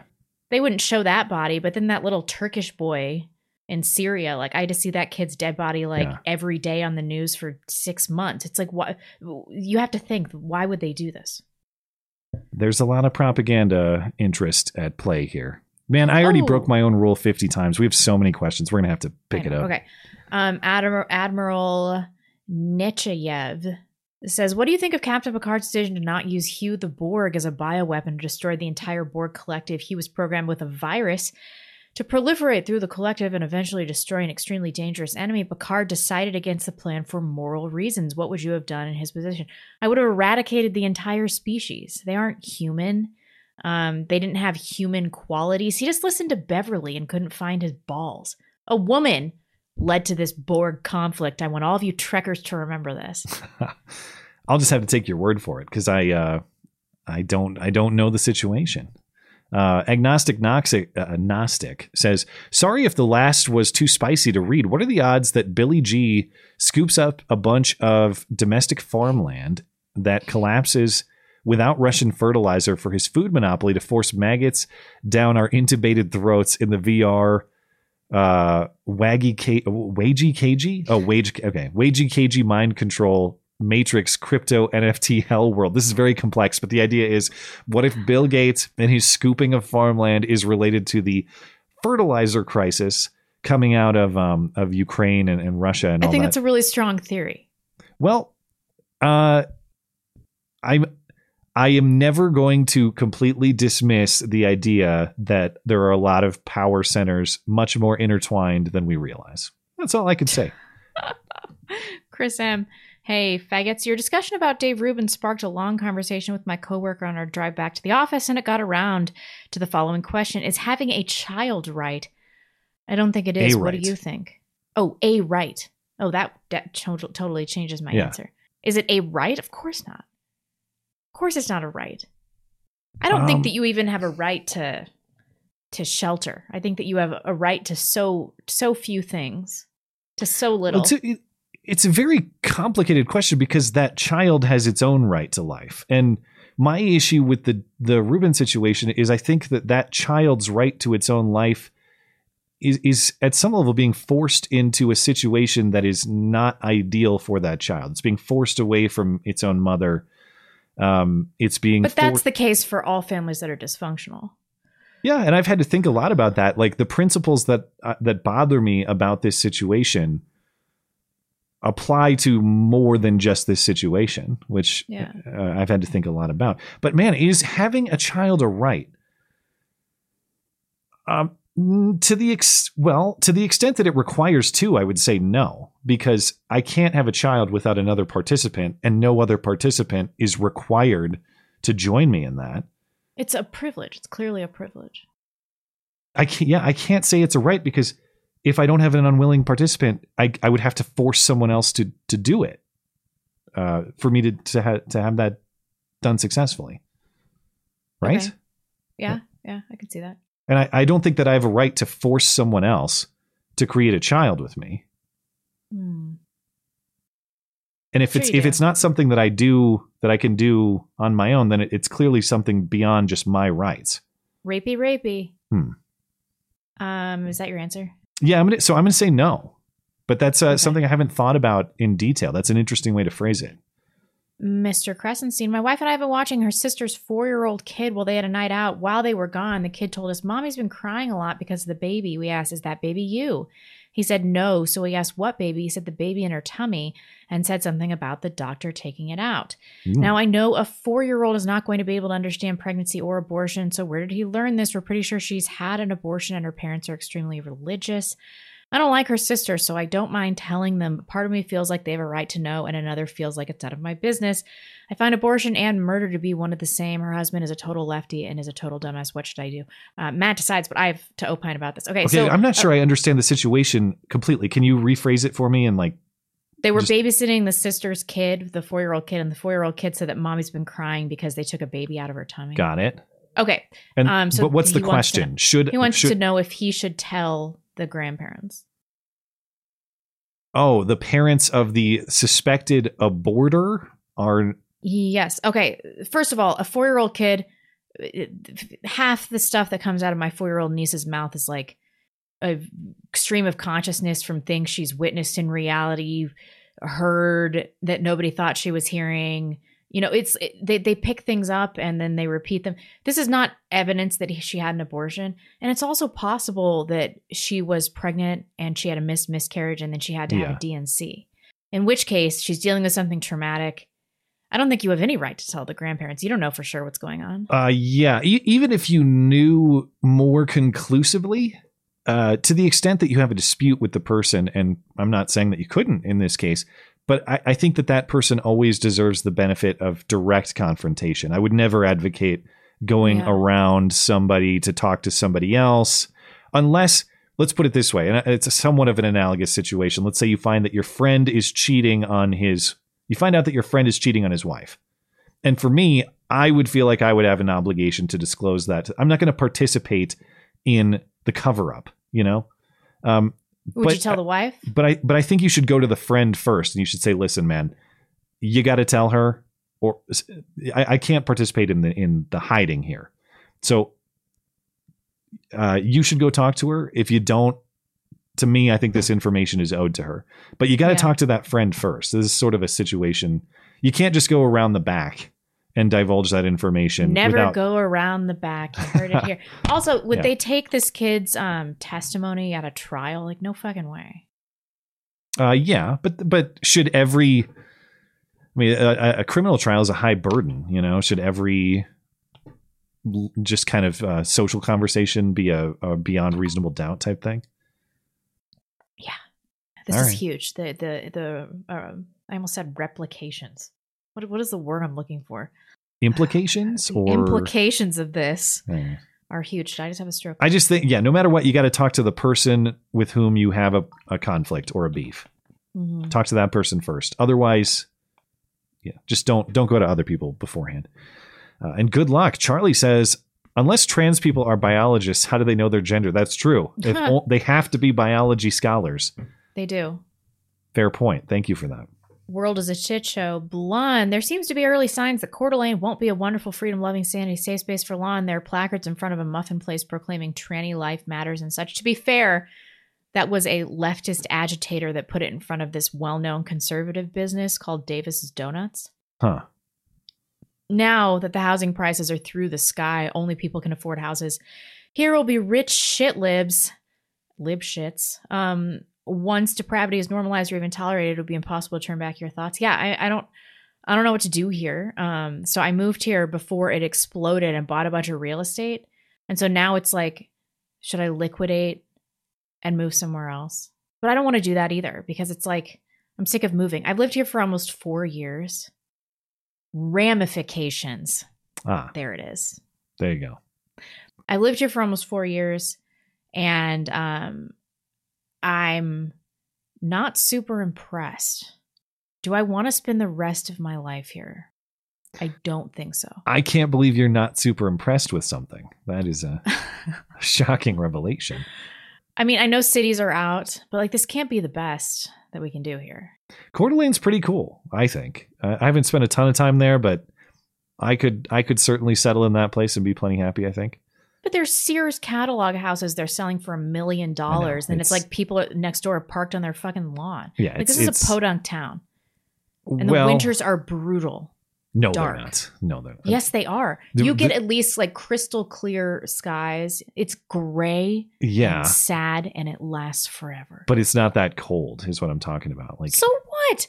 Yeah. I can deal with cold. It's the endless gray. It was fine in Seattle. Factor. Yeah, because I was smoking weed every day, but. It gets dark here at like 4:00 all winter. Yeah, that's how it is here too. Anyway. I don't know. This cannot be the best I can do. Hogue says, Ketanji, I haven't heard it said yet, but what if she just sees disparities in law? Or what if when she sees disparities in law, she's just lenient? Take the possession of marijuana or a firearm into account, and someone loses their entire life over these possessions. These people would walk under KBJ.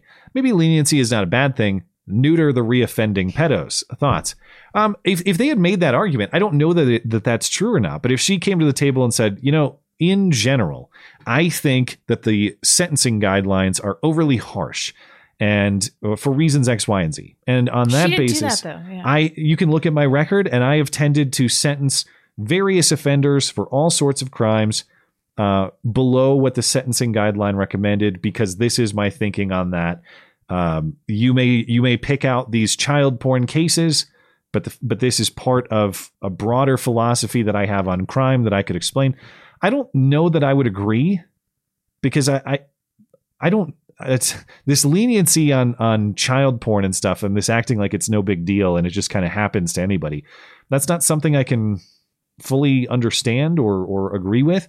But what I can at least have some, I suppose, base level respect for is if you can articulate a consistent philosophy to me and your reasons for it. I don't have to agree with it to understand it. She didn't really articulate a coherent philosophy on it. It was just, they did an okay job of talking about how the child porn laws in particular are bad. Yeah. But then they went off the rails with these nonsensical arguments about how you can send 10,000 images in 15 minutes and stuff. If that was the argument made, I would listen, and perhaps there would be a philosophical justification for what she's talking about. The trouble is, that's not the argument she made. But yeah, you should be her PR person, Hogue. She probably would have done better. Doesn't matter, though.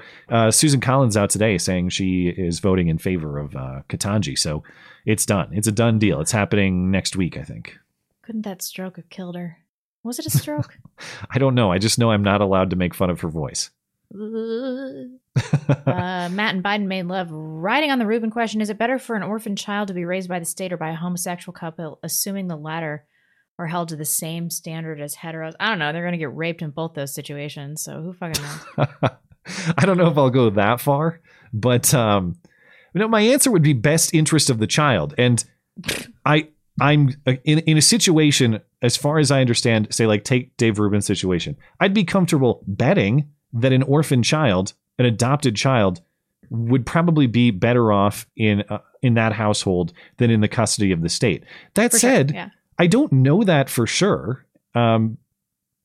And I don't necessarily mean that in the Rubin context. I mean that just broadly speaking. When I say best interest of the child, part of the trouble here is that we don't actually have a lot of objective information on this. What happens to children when they go into these non-traditional households, for example? You can't, it's forbidden in academic research. There's a little bit of it, but in general, unless you conclude it's the best thing ever for the kid, it's one of those kind of academically blacklisted things. So does it make sense to me intuitively that a home like that could be better for a kid than in the custody of the state? Yes. But do I know that for sure? No, because we don't really have a lot of aggregated information. Yeah. So yeah, I don't want to just say, I don't want to say, well, it's definitely the best interest of the child without having some kind of objective measure for that. I just don't know. I don't know if it is. I'd like to think that it is, but I have no idea. Yeah, and you'll never get that data. Probably not. This is from Daft Skunk. Dear Blonde, the average female is aroused by being physically dominated both in and out of the bedroom. Could this desire for physical domination be considered a kink? And would it be square with the biblical conception of a healthy sexual relationship between men and women? I think that by definition, it is not a kink. A kink is something that falls outside it falls on the margins of sexually acceptable behavior. And I think that all women, even women that are lesbian, like this thing of liking being dominated is pretty much standard. The kink would be to be like a dominant woman. And is it square with biblical concept of a healthy relationship? Yeah, of course. I think that where I would draw the line is like, getting beat up and stuff like that. All right. Next up is Cheesemaker. Matt and Blonde, what do you two think? What do you two think of what happened at the Oscars this past Sunday with Will Smith assaulting Chris Rock on stage? How was he not escorted out after he did that? Could you imagine if Will Smith was a white actor, what the backlash would be? Well, the question I'm on presumes team fake now. Yeah, I mean, if you have to presume that it was a real, authentic action, but you're on team fake. I think so. Officially, yeah. Okay. I wonder what would have happened. Let's say that white guy goes up there and smacks him in the same way. Is it, I guess my question is, was it a racial privilege that Will Smith enjoyed, or was it just a Hollywood privilege in general? I don't know. Oh. I'm sure both forces kind of combined. But I could certainly envision a situation where some high profile actor of a different race gets away with it too, because that's just the way Hollywood works. Yeah. So I guess my speculation would be a lot of people could have got away with it, not just Will Smith or not just a black guy. Maybe I'm wrong in that, though. Michael Schlecht, spice alert, with a wide variety of species existing amongst different organisms and animals, ants, dogs, beetles, fungi, etc. It's clear that we can recognize differences at that species level. Uh-oh. Oh, no. Darwin's writings suggest that we evolved from single-cell organisms to the myriad of species we see throughout this planet. Would it stand to reason, then, that those who subscribe to Darwinism should be fine with stereotyping humans based on race? Of course. And I don't think you really need to subscribe to Darwinism. I think that even your staunchest creationists can't deny that there is microevolution. I, for one, do not believe in macroevolution, but microevolution clearly exists as self-selection weeds out the weak amongst a species. Now, I don't know how anybody... We should talk about that sometime, because I'd be curious to know your thoughts on that distinction, macro versus micro, and how they're divided, but we clearly don't have time for that right now, I would say. Well, I don't think that complex intellectual species like humans and chimps evolved from a single-cell organism. That entire concept doesn't make sense to me. However, when you look at the evolution of a single species over time, the giraffes with the shortest necks die out because they can't reach the most nutrient-rich food and things like that. The microevolution clearly exists within individual species. Oh, okay. So you're talking about like survival of the fittest within species, but not necessarily as the origin of all species. Exactly. Okay. That's exactly what I believe. And of course, that happens in humans as well, except for in recent modern times when dysgenic activity has been somehow favored in terms of procreating. I don't know how anybody could look at a Kenyan person running through the desert and not deny that racial self-selection bias and how that doesn't affect subsequent generations. I don't know how you could even deny that. Yeah, it's clearly, it's not just divided by race. You can divide by all sorts of demographics. You're going to find differences across groups. On average, it doesn't matter whether you're talking physical capabilities, intellectual capacities, anything. For some reason, it gets very, very controversial the second that you introduce race, when it's maybe not as controversial when you're talking about, I don't know, age. Gender is controversial, but not as controversial. So I think it's because people get uncomfortable with the idea that those differences necessarily create like a value judgment on the individual. I think that's where people are afraid of the next conclusion, I suppose. But it never means that people are different in terms of their rights. Yeah. We don't all have to be equal in talent to be equal in our rights, but this has all been distorted and messed up. Our whole concept of equality as a country has been distorted away from equality with before the law and equality in our rights to this like equality in outcome, equality of all abilities nonsense. I've had conversations with friends. There was one I had, I'll always remember, he was seriously trying to argue to me that everybody has the equal capacity to be intelligent. That's so stupid. That's clearly, there are some kids just born smarter than others. Now, we can study hard. I think we can make ourselves more intelligent. That's retarded. Would he make the same argument about physical ability? You could put a gun to my head and tell me to run as fast and as far as a Kenyan, and it wouldn't matter. I'd be you have to shoot me. There's nothing I can do. But of course, I was called a racist or something for this conversation. But yeah, that's so dumb. It's like I could have trained my entire life to play in the NBA. I would not have. I could definitely become a better basketball player than I am, right? Because I don't care about basketball. But there's a certain natural ability that goes along with that I just wasn't born with. That doesn't mean that I'm less value than an NBA player or vice versa. It just means individuals have skills, natural talents, or skills they've developed and cultivated. That's okay. That's okay. Yep. Not everybody has to be exactly. Anyway, so yeah, should it stand to reason that those who subscribe to Darwinism should be uncomfortable? It is a necessary conclusion. If you believe that different populations are going to adapt to the circumstances of their living conditions, Obviously, the living conditions on continent A are going to be different than continent B, and the populations are going to develop with specific abilities, skills, traits, whatever, more advantageous than others. You have to conclude that if you believe in Darwinism. Yep. Troy Boy, this one's yours, actually. Okay. Recently, I saw Chained for Life, a film from 1952 starring real-life conjoined twins Daisy and Violet Hilton. Not a great movie, but it asked the audience an interesting question. One twin is definitely guilty of a murder, but the other twin is innocent. A guilty verdict would necessitate the death penalty. What would your verdict be? You can't do that to the innocent twin, obviously. I don't know. I think in situations like this, you have to err on the side of caution. I've never thought of this. Do you have a right to put the guilty twin to death? No. Can you do that? And how do you imprison the guilty twin? Interesting. Yeah, I know that they had like a sex life too. So this I'm is a real. Sure they shared a vagina. Is this a real story or just a hypothetical? I don't think the murder is real, but I think the question, the conjoined twins, Daisy and Violet. No, they did not share a vagina. Well, if you accept the idea that unjust punishment for the innocent is unacceptable, I guess the question is, what's worse, punishing an innocent person or letting a guilty person get away? Yeah. And I tend to think that punishing innocent people is worse. So I have to go with that. Yeah, agreed. As in not punishing the innocent, which I know means letting that piece of shit guilty conjoined twin off the hook, or maybe on the hook to her. That's right. I've Siamese seen this twin. movie. Yeah. The tragedy about this is that they would have been able to have been separated. Oh, they could. Like you could successfully surgically separate them? I think they were joined by the liver.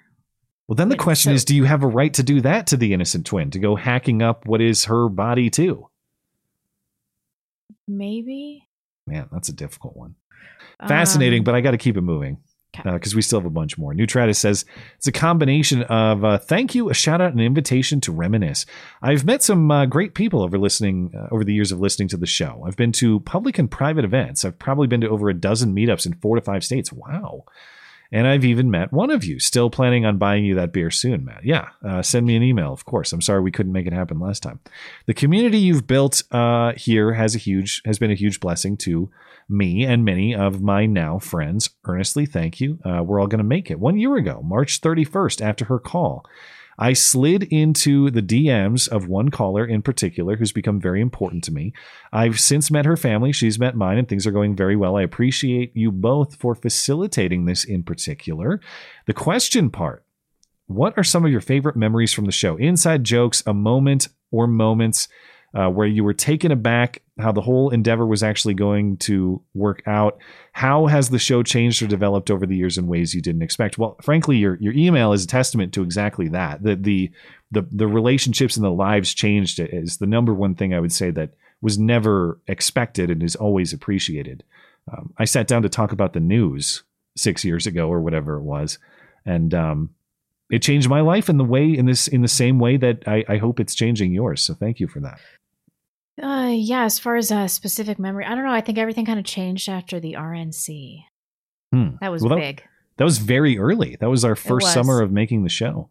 That's when I realized that this could be a real career choice. Yeah, and we were both kind of in it too. Like we had both made this plunge, like, all right, we're just going to ditch these kind of quote unquote real jobs that we have, and we're going to go for it. Right. It was a real like make or break time then too. And it still is, obviously, like you got to put up and you got to produce because that's the way this sustains. But that was like, that was really real. The bank account was drastically dwindling, it's that's not to say that, it's always tough, when you keep producing so that you can be in good position. But it's just the way this show got started was on the back of what I had saved. And I'm sure you'd say the same, what I had saved for my old job. And that drained nearly down to zero before I was able to pick it back up to something that's, sustainable and been able to provide for my family and all that. So That's appreciated. The number one thing I'll always cite as like a really meaningful moment for me too was the interview of Ian Petty, who was the brother of one of the his sister is Elena Petty, who was killed by Nicholas Cruz in the school shooting in Parkland. And we talked to him. I can't remember how long it was after the shooting, but it was pretty close to the shoot, a few months. For something that was so horrific, for him to be able to talk about it as calmly and confidently as he was able to, I mean, it was just a demonstration to me of what good quality family can get through. And that Petty family is a really good quality family. They've endured something nobody ever should have to. Mm-hmm. And they're able to talk about it publicly in a way that I think is really helpful. And that conversation was really memorable to me because it taught me a lesson right there. It's like, your job is to build a family that is strong enough to get through something like that. If you can do that, you have fulfilled your earthly purpose. And that's true. I won't forget it. And Nutradis, all the best to you and your lovely lady. Lovely lady. I think he's a male. I don't know. Lovely person. Whatever. Kitchen sink. Pop the question to my girl on Monday. She said, yes, we've talked about honeymoons in the States since cruise ships require the jab. We both like the idea of Western honeymoon, Alaska, Idaho, and Montana are on the list. Blonde, what suggestions would you have for honeymooners in Coeur d'Alene? The city sucks. Don't come here. Matt, same question for Bozeman, your area of Montana. I have a lot of suggestions, but they are all outrageously expensive now. In fact, I was looking for some hotel accommodations for my wife's birthday in like 3 months. And a lot of like nicer hotels with pools and cool accommodations, they're creeping on $1,000 a night. That is just in this town. What the hell? So if I was going to advocate, I mean, I'd have to know what your budget is, because even a night in a lot of the places in this town it's just outrageous. But if money is not an obstacle, if you're staying in Bozeman, the place that we want to check out is it's called the Armory downtown. It's a new hotel, and they have a pool on top of the hotel. It's like a 7-story, and that looks really cool. But I just checked out the prices and thought, all right, that that will not be happening. Another place, though, if you want a more like out in the sticks experience that it closer to Yellowstone, out of the city, but still really cool accommodation that is like out of this world awesome, is Sage Lodge in Paradise Valley. Really cool spot out on the Yellowstone River. There are some spots like that. Those two are going to cost. But if you are looking for something that's more affordable and you could still get the experience of coming here, I would say try to find like an Airbnb in, say, like Belgrade or Manhattan. You could get something maybe a little more realistic, a little more reasonable, and you could still have the experience in town without forking over like an insane $1,000 for a night. Yeah. But so it would be on a range of those things. Anyway, did you have Coeur d'Alene recommendations? I don't know. I mean, I think you can get some pretty good deals at the resort out here. That's what I would probably do. And then I can give you some restaurant suggestions. I would go to Sandpoint, honestly. Is it cheaper up there? Is everybody moving in there too? No. Oh God. Can't even get a hotel in this damn town anymore. Salty chocolate cum-y bear? Oh. Hypothetically speaking, do y'all think the liberal establishment would pursue election manipulation for the 2022 midterms with the same intensity they would have, thank you for that, in the 2020 election had it not been for the freest and fairest election in the history of ever? I don't know. I'm really curious, because if they come out and they go bold again and if they go bold for the first time, because this has never happened before, and they really pull a rabbit out of their hat and pull an election result that nobody believes, I don't think that that's politically sustainable. I think that's people aren't going to go along with that. So do they just accept that the midterms are in the loss column for them, or do they go for broke? Not again, but you know what I mean. Broke. Blonde's mom, Matt, if you had to choose between keeping the current political structure of the USA as it is or replacing it completely with Blonde as empress with absolute power, what would you choose? Oh man. I feel like I'm disrespecting you, But can you blame me for having some pause or caution about giving you absolute power to do whatever the hell you want? Yes, it clearly would be a better solution than what's happening now. The only reason this is a debate is because the current state of things is very poor. I feel like it shouldn't be taking this long. Am I personally guaranteed safety with you as Empress? Or do I have to fight in your army? I don't know. All right, I'll go with the show. I'll go with the show. It can't get much worse. But there's got to be, I'll go with you, but there's got to be a sunset clause, okay? You get X amount of time to fix it, then you're done. This is not a forever deal. Empress. No. Empress that was the question. For a defined period of time. Well then. Chris to the J.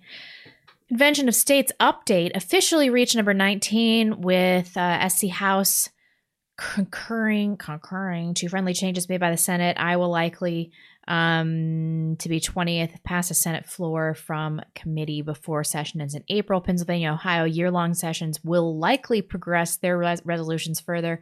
Are you familiar with your state legislators' session rules? I was surprised to learn that Montana and Texas legislators have no session in 2022. Does this become a problem with time-sensitive legislation? I don't know the rules on this. So you're saying you're surprised to learn that Montana doesn't have a session in 2022. But I don't know what Montana's current status with the Convention of States is. I don't know that. I should look it up. I also don't know. I can't even answer this. But I'm glad to see more states moving in that direction. And I have no excuse for not knowing my own state status. I should know that. Let me see what it is. Because that'd be a good thing to talk to the old state representative about. I don't see a status, so maybe I'll keep looking here, and if you can read the next question. Sure, Lost Crusader. Continuing my thoughts from last week, I agree that our foundation for unity is in the fundamental idea of why this country was brought into existence: life, liberty, the pursuit of happiness. But if unity in that regard isn't on the table, for example, due to lefties not believing in that, and the right having no desire to entertain the thought of being lenient on pedophilia, then aren't our only options reduced to either a peaceful or a violent split? How would you imagine that scenario to play out? Yeah, I mean, we have precedent for an inability to secede by legal or really peaceful means. How do I see that playing out? I mean, I just don't believe that leftists would be the formidable opponent that they want us to think they will be. They're going to engage in a war by fuckery, though. It's not going to be like they're going to line up with their ARs and try to defeat you in some sort of traditional military way. They're going to defeat you with some weird underhanded bullshit. I know. So I don't want to say that they... Obviously, if it came to real conflict, I like our chances in the context of traditional warfare. In the context of whatever this is going to be, though, I just don't see it as guys grabbing rifles and shooting each other. I think it's going to be something more complicated, and they have their ways when they control a lot of power centers that way. But that said, to me, a peaceful split is the best possible solution. I know. I'm all for it. Please tell me where to sign, but they won't let you go. So if you had to. If a split is inevitable, as the questioner is asking, would I foresee that being handled, amicably by a contract, or would I foresee that being handled by some sort of conflict, whether it's armed or otherwise? Spoiler alert: everything with these people is conflict. Everything. Yeah. There is no shake hands and treat each other politely in any of their arrangements. So it's gonna be a messy one, however it plays out. I did look. It looks like they're still trying to raise support for the Convention of States in Montana. So it looks like we're behind. Maybe I should get in contact with some people because we should be supporting this. I'm not farting, guys. This is my chair. See the leather? Yeah, this is gonna cause a problem. That's the Amy Schumer leather special chair. It's like her outfit, Richie, in honor of Walt Disney Company going full faggot, what's your favorite euphemism for those people? Mine has always been pickle puffer, with honorable mention to stump jockey and bum blaster. Those are good ones. I like your classic faggot. That's just it's how some words they just get said a whole bunch and they kind of lose their effect. Is that what has happened with faggot? No, faggot is always funny. It's just a funny word, you know? It's just one of those words that just makes you chuckle every time you hear it. Yeah, all right. I like it. So it can't be beat. I can't. Okay. Yeah, okay. Yeah. Classic all right. faggot. We got through all the email questions actually right about on time. We're about a half hour ahead of schedule. So that was a high volume, but we didn't do that bad, actually. Thank you guys for your email questions. I appreciate it. Okay. And we'll just catch up with chat. We'll call it a night. Who was the last? We're good on Tippy Stream. Sure. Are you good? Just over on D Live, Max. Thanks for supporting the show. Appreciate it. Bill Biz, hilarious watching Biden's speech on pressing need. I read that one. Knuckle Hunky Buck. I heard someone say Will Smith was defending her honor when he slapped Chris Rock, which leaves me two questions. Who's honored and who's on her? Hashtag Oscar so like funny. Hey there. That's true. I hadn't thought of that angle because it was the Oscars So White bit 6 years ago. Was this Oscars So Black? Is that what we just watched? Yeah. Try to get that hashtag going. See how well that goes. Freaking sweet taco. Russian Major General Ivan Smoletsky claims he was beaten up outside a Ukrainian biolab by two Nazis. Oh, man. The attackers allegedly poured vodka and caviar over him and yelled, "This is NATO country." I am not suicidal! Apparently it's been rough in custody for this particular freedom fighter. Knuckle Hunky Buck. What color lipsticks do goats wear? Yes, of course they go for the Amish women too. I know, right? Like, I don't really think that them being dressed modestly is going to stop them. Like these Afghan refugees are raping. There's only one way to know. women. What is the rape rate in Afghanistan? Is it the same as Western countries, or is it different? Because they are pretty, as far as I understand, they like their women pretty modest around there. Shouting from the cheap seats. Russian disinformation is Dem slang for the truth. And the truer words have never been spoken. Incompetent hands. By grab Thar's hammer, you will be avenged. Calvin Christensen, 2046. Yeah, he's gonna have to. I don't have. That's part of. That's what kind of dad am I? I don't have a hammer to pass down to him. I'm gonna have to build a hammer. And I'm going to have to trust that he's able to grow a beard that is more requisite of his Viking heritage, and that he's going to be entrusted to restore proper order to this place through, I don't know, the means through which his ancestors did. Sail around in a boat and conquer things. That's going to be his destiny. Excuse me. Phrase Frost says, Bruce Willis has an aphasia diagnosis. His last movie role will be Joe Biden and Dude, Where's My Memory? Too soon? I did see that just before we went live, and again, testament to the bit and why it was a good idea, and I'm glad people nudged me into it. It was all sorts of Die Hard references, and I thought, I know that movie. I know what they're talking about. Otherwise, I wouldn't have understood the Bruce Willis story at all. Sore loser. In the morning, everybody, if we want to get more people on board, we must preach to the choir. Go forth and hit him in the mouth. Thank you for your courage, Mountain Blonde. Thank you. We appreciate it. Thanks for keeping us on the air. I appreciate it. Shouting from the cheap seats. Where was the Stand With You Ukraine crowd when Azov and Pravy sector massacred Ukraine's ethnic minorities? This is a politically motivated movement, not based in actual current events, which is why we can't talk about it freely, because we don't really know what's going on. J-Val, you don't know the right of children as an individual, but I think non-individual rights exist. So a couple has the right to bear children, in my opinion. I can see that. Yes, I think that's a fair point. To the extent that they are consenting partners, I don't know that other people have a right to intervene in their bearing of children. Right. That said, in a situation like we were talking about, where you're involving a third party, the egg donor, the surrogate mom, all of that. I mean, this is really interesting. Like I said, my main beef with it is creating a life with the intent of removing that life from the mother. Because I think it's, how do I want to, you're putting the child in a position that is less than ideal for that child intentionally. I'm trying to think of how to phrase this in a way that's like, obviously the child didn't consent to it, but the child doesn't consent to anything at that point. The child doesn't consent to its own creation, like its own conception would be a violation of its rights in that way, which is a bizarre thing to say. I don't know. I've had to put a lot of thought to this, and I still don't have it completely ironed out in my head because it's complicated, obviously. But I agree with you that to the extent that you have, well, I like a couple intent on creating a child together, I guess, has that right. This is something different than that because there are additional parties involved beyond just those two. Do you have a right to that? Or are they different things? I don't know. I mean, this is a good question to think about. I mean, there's this girl that I love on YouTube, Taylor R, and she just had a baby through IVF. She had major fertility issues with her husband.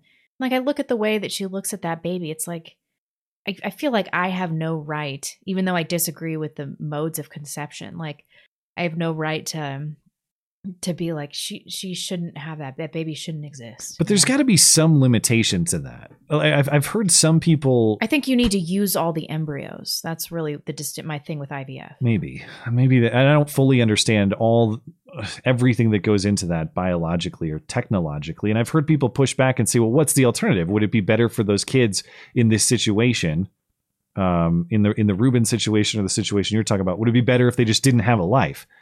It's like, well, I mean, now they're lives, and so they deserve protection. Yeah. But if it's just that we should, that every if that's the only principle by which we operate, why wouldn't we just create 1 million test tube babies? Because after all, those lives are better than not having that life.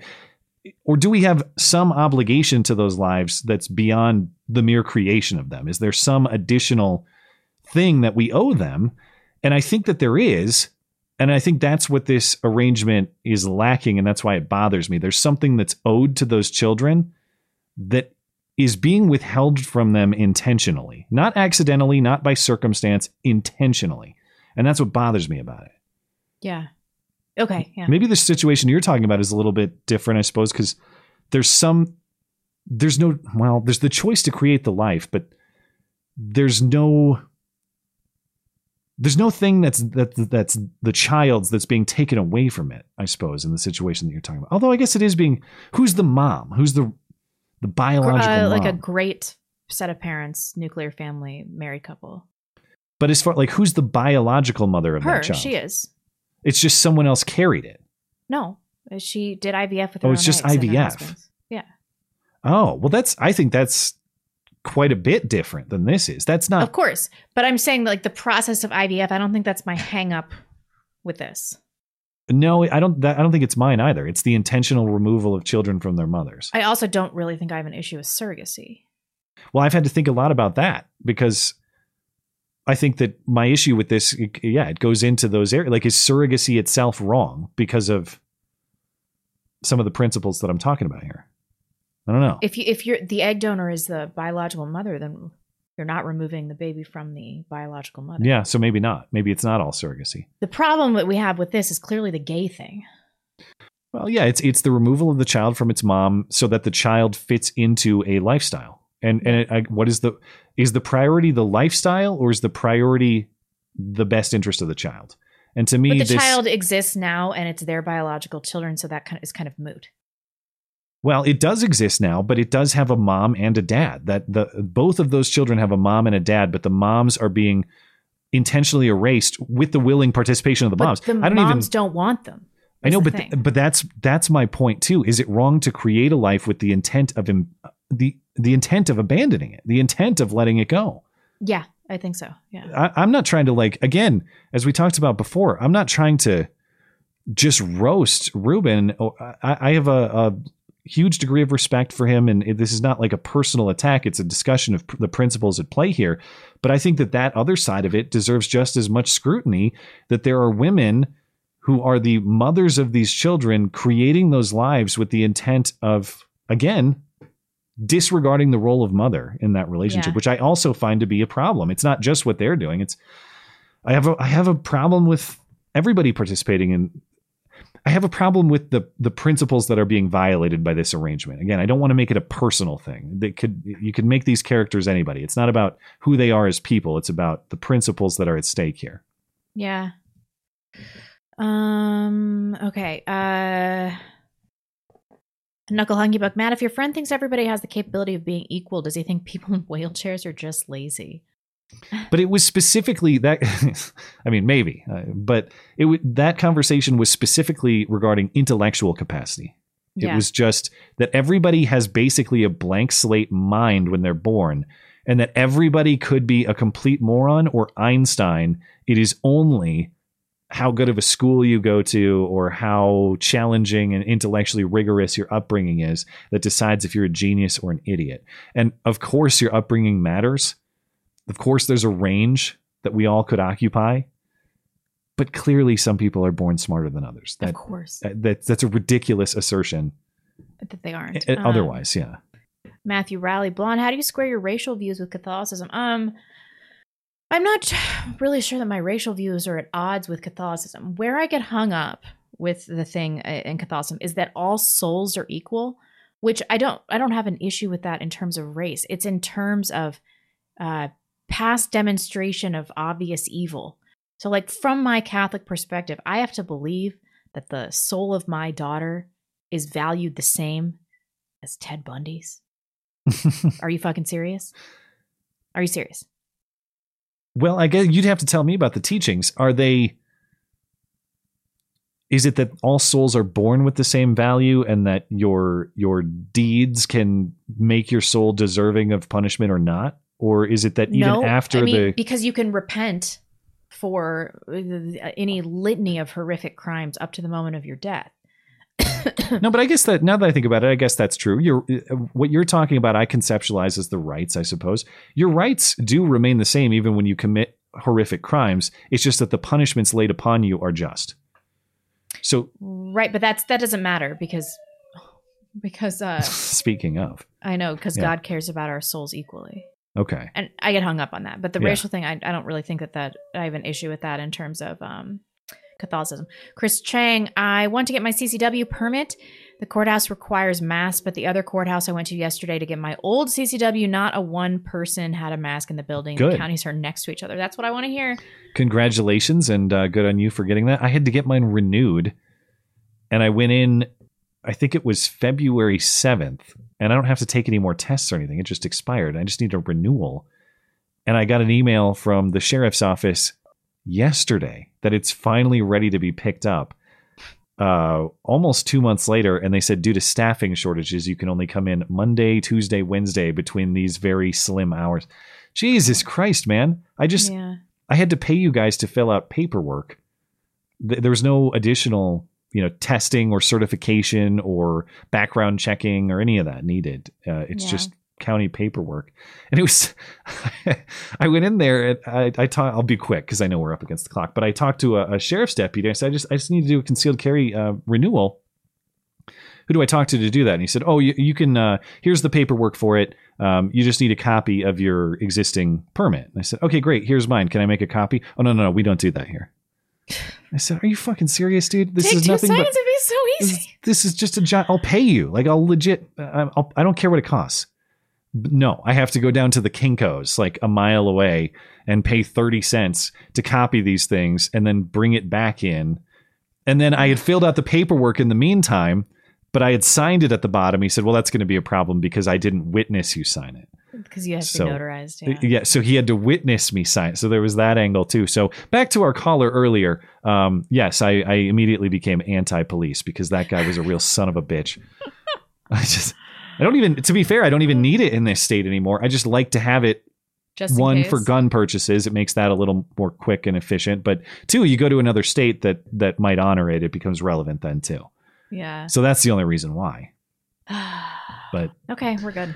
All right. Well, thank you guys for hanging out with us tonight. As always, it is much appreciated. And thanks for letting us out of here a little bit early tonight. I will try not to make a habit of it, but, sometimes situation demands it. And I'm just glad to be around and not gored by a bison. And I hope that you'll be able to recover from your health condition, whatever it is that ails you in the meantime before the Sunday show. So We'll talk about whatever happens between now and then on Sunday, I'm sure. And if you're looking for anything else show-related, you want to find more to listen to, you want to send us a message, you want to find the latest episode of the show, just head on over to the website.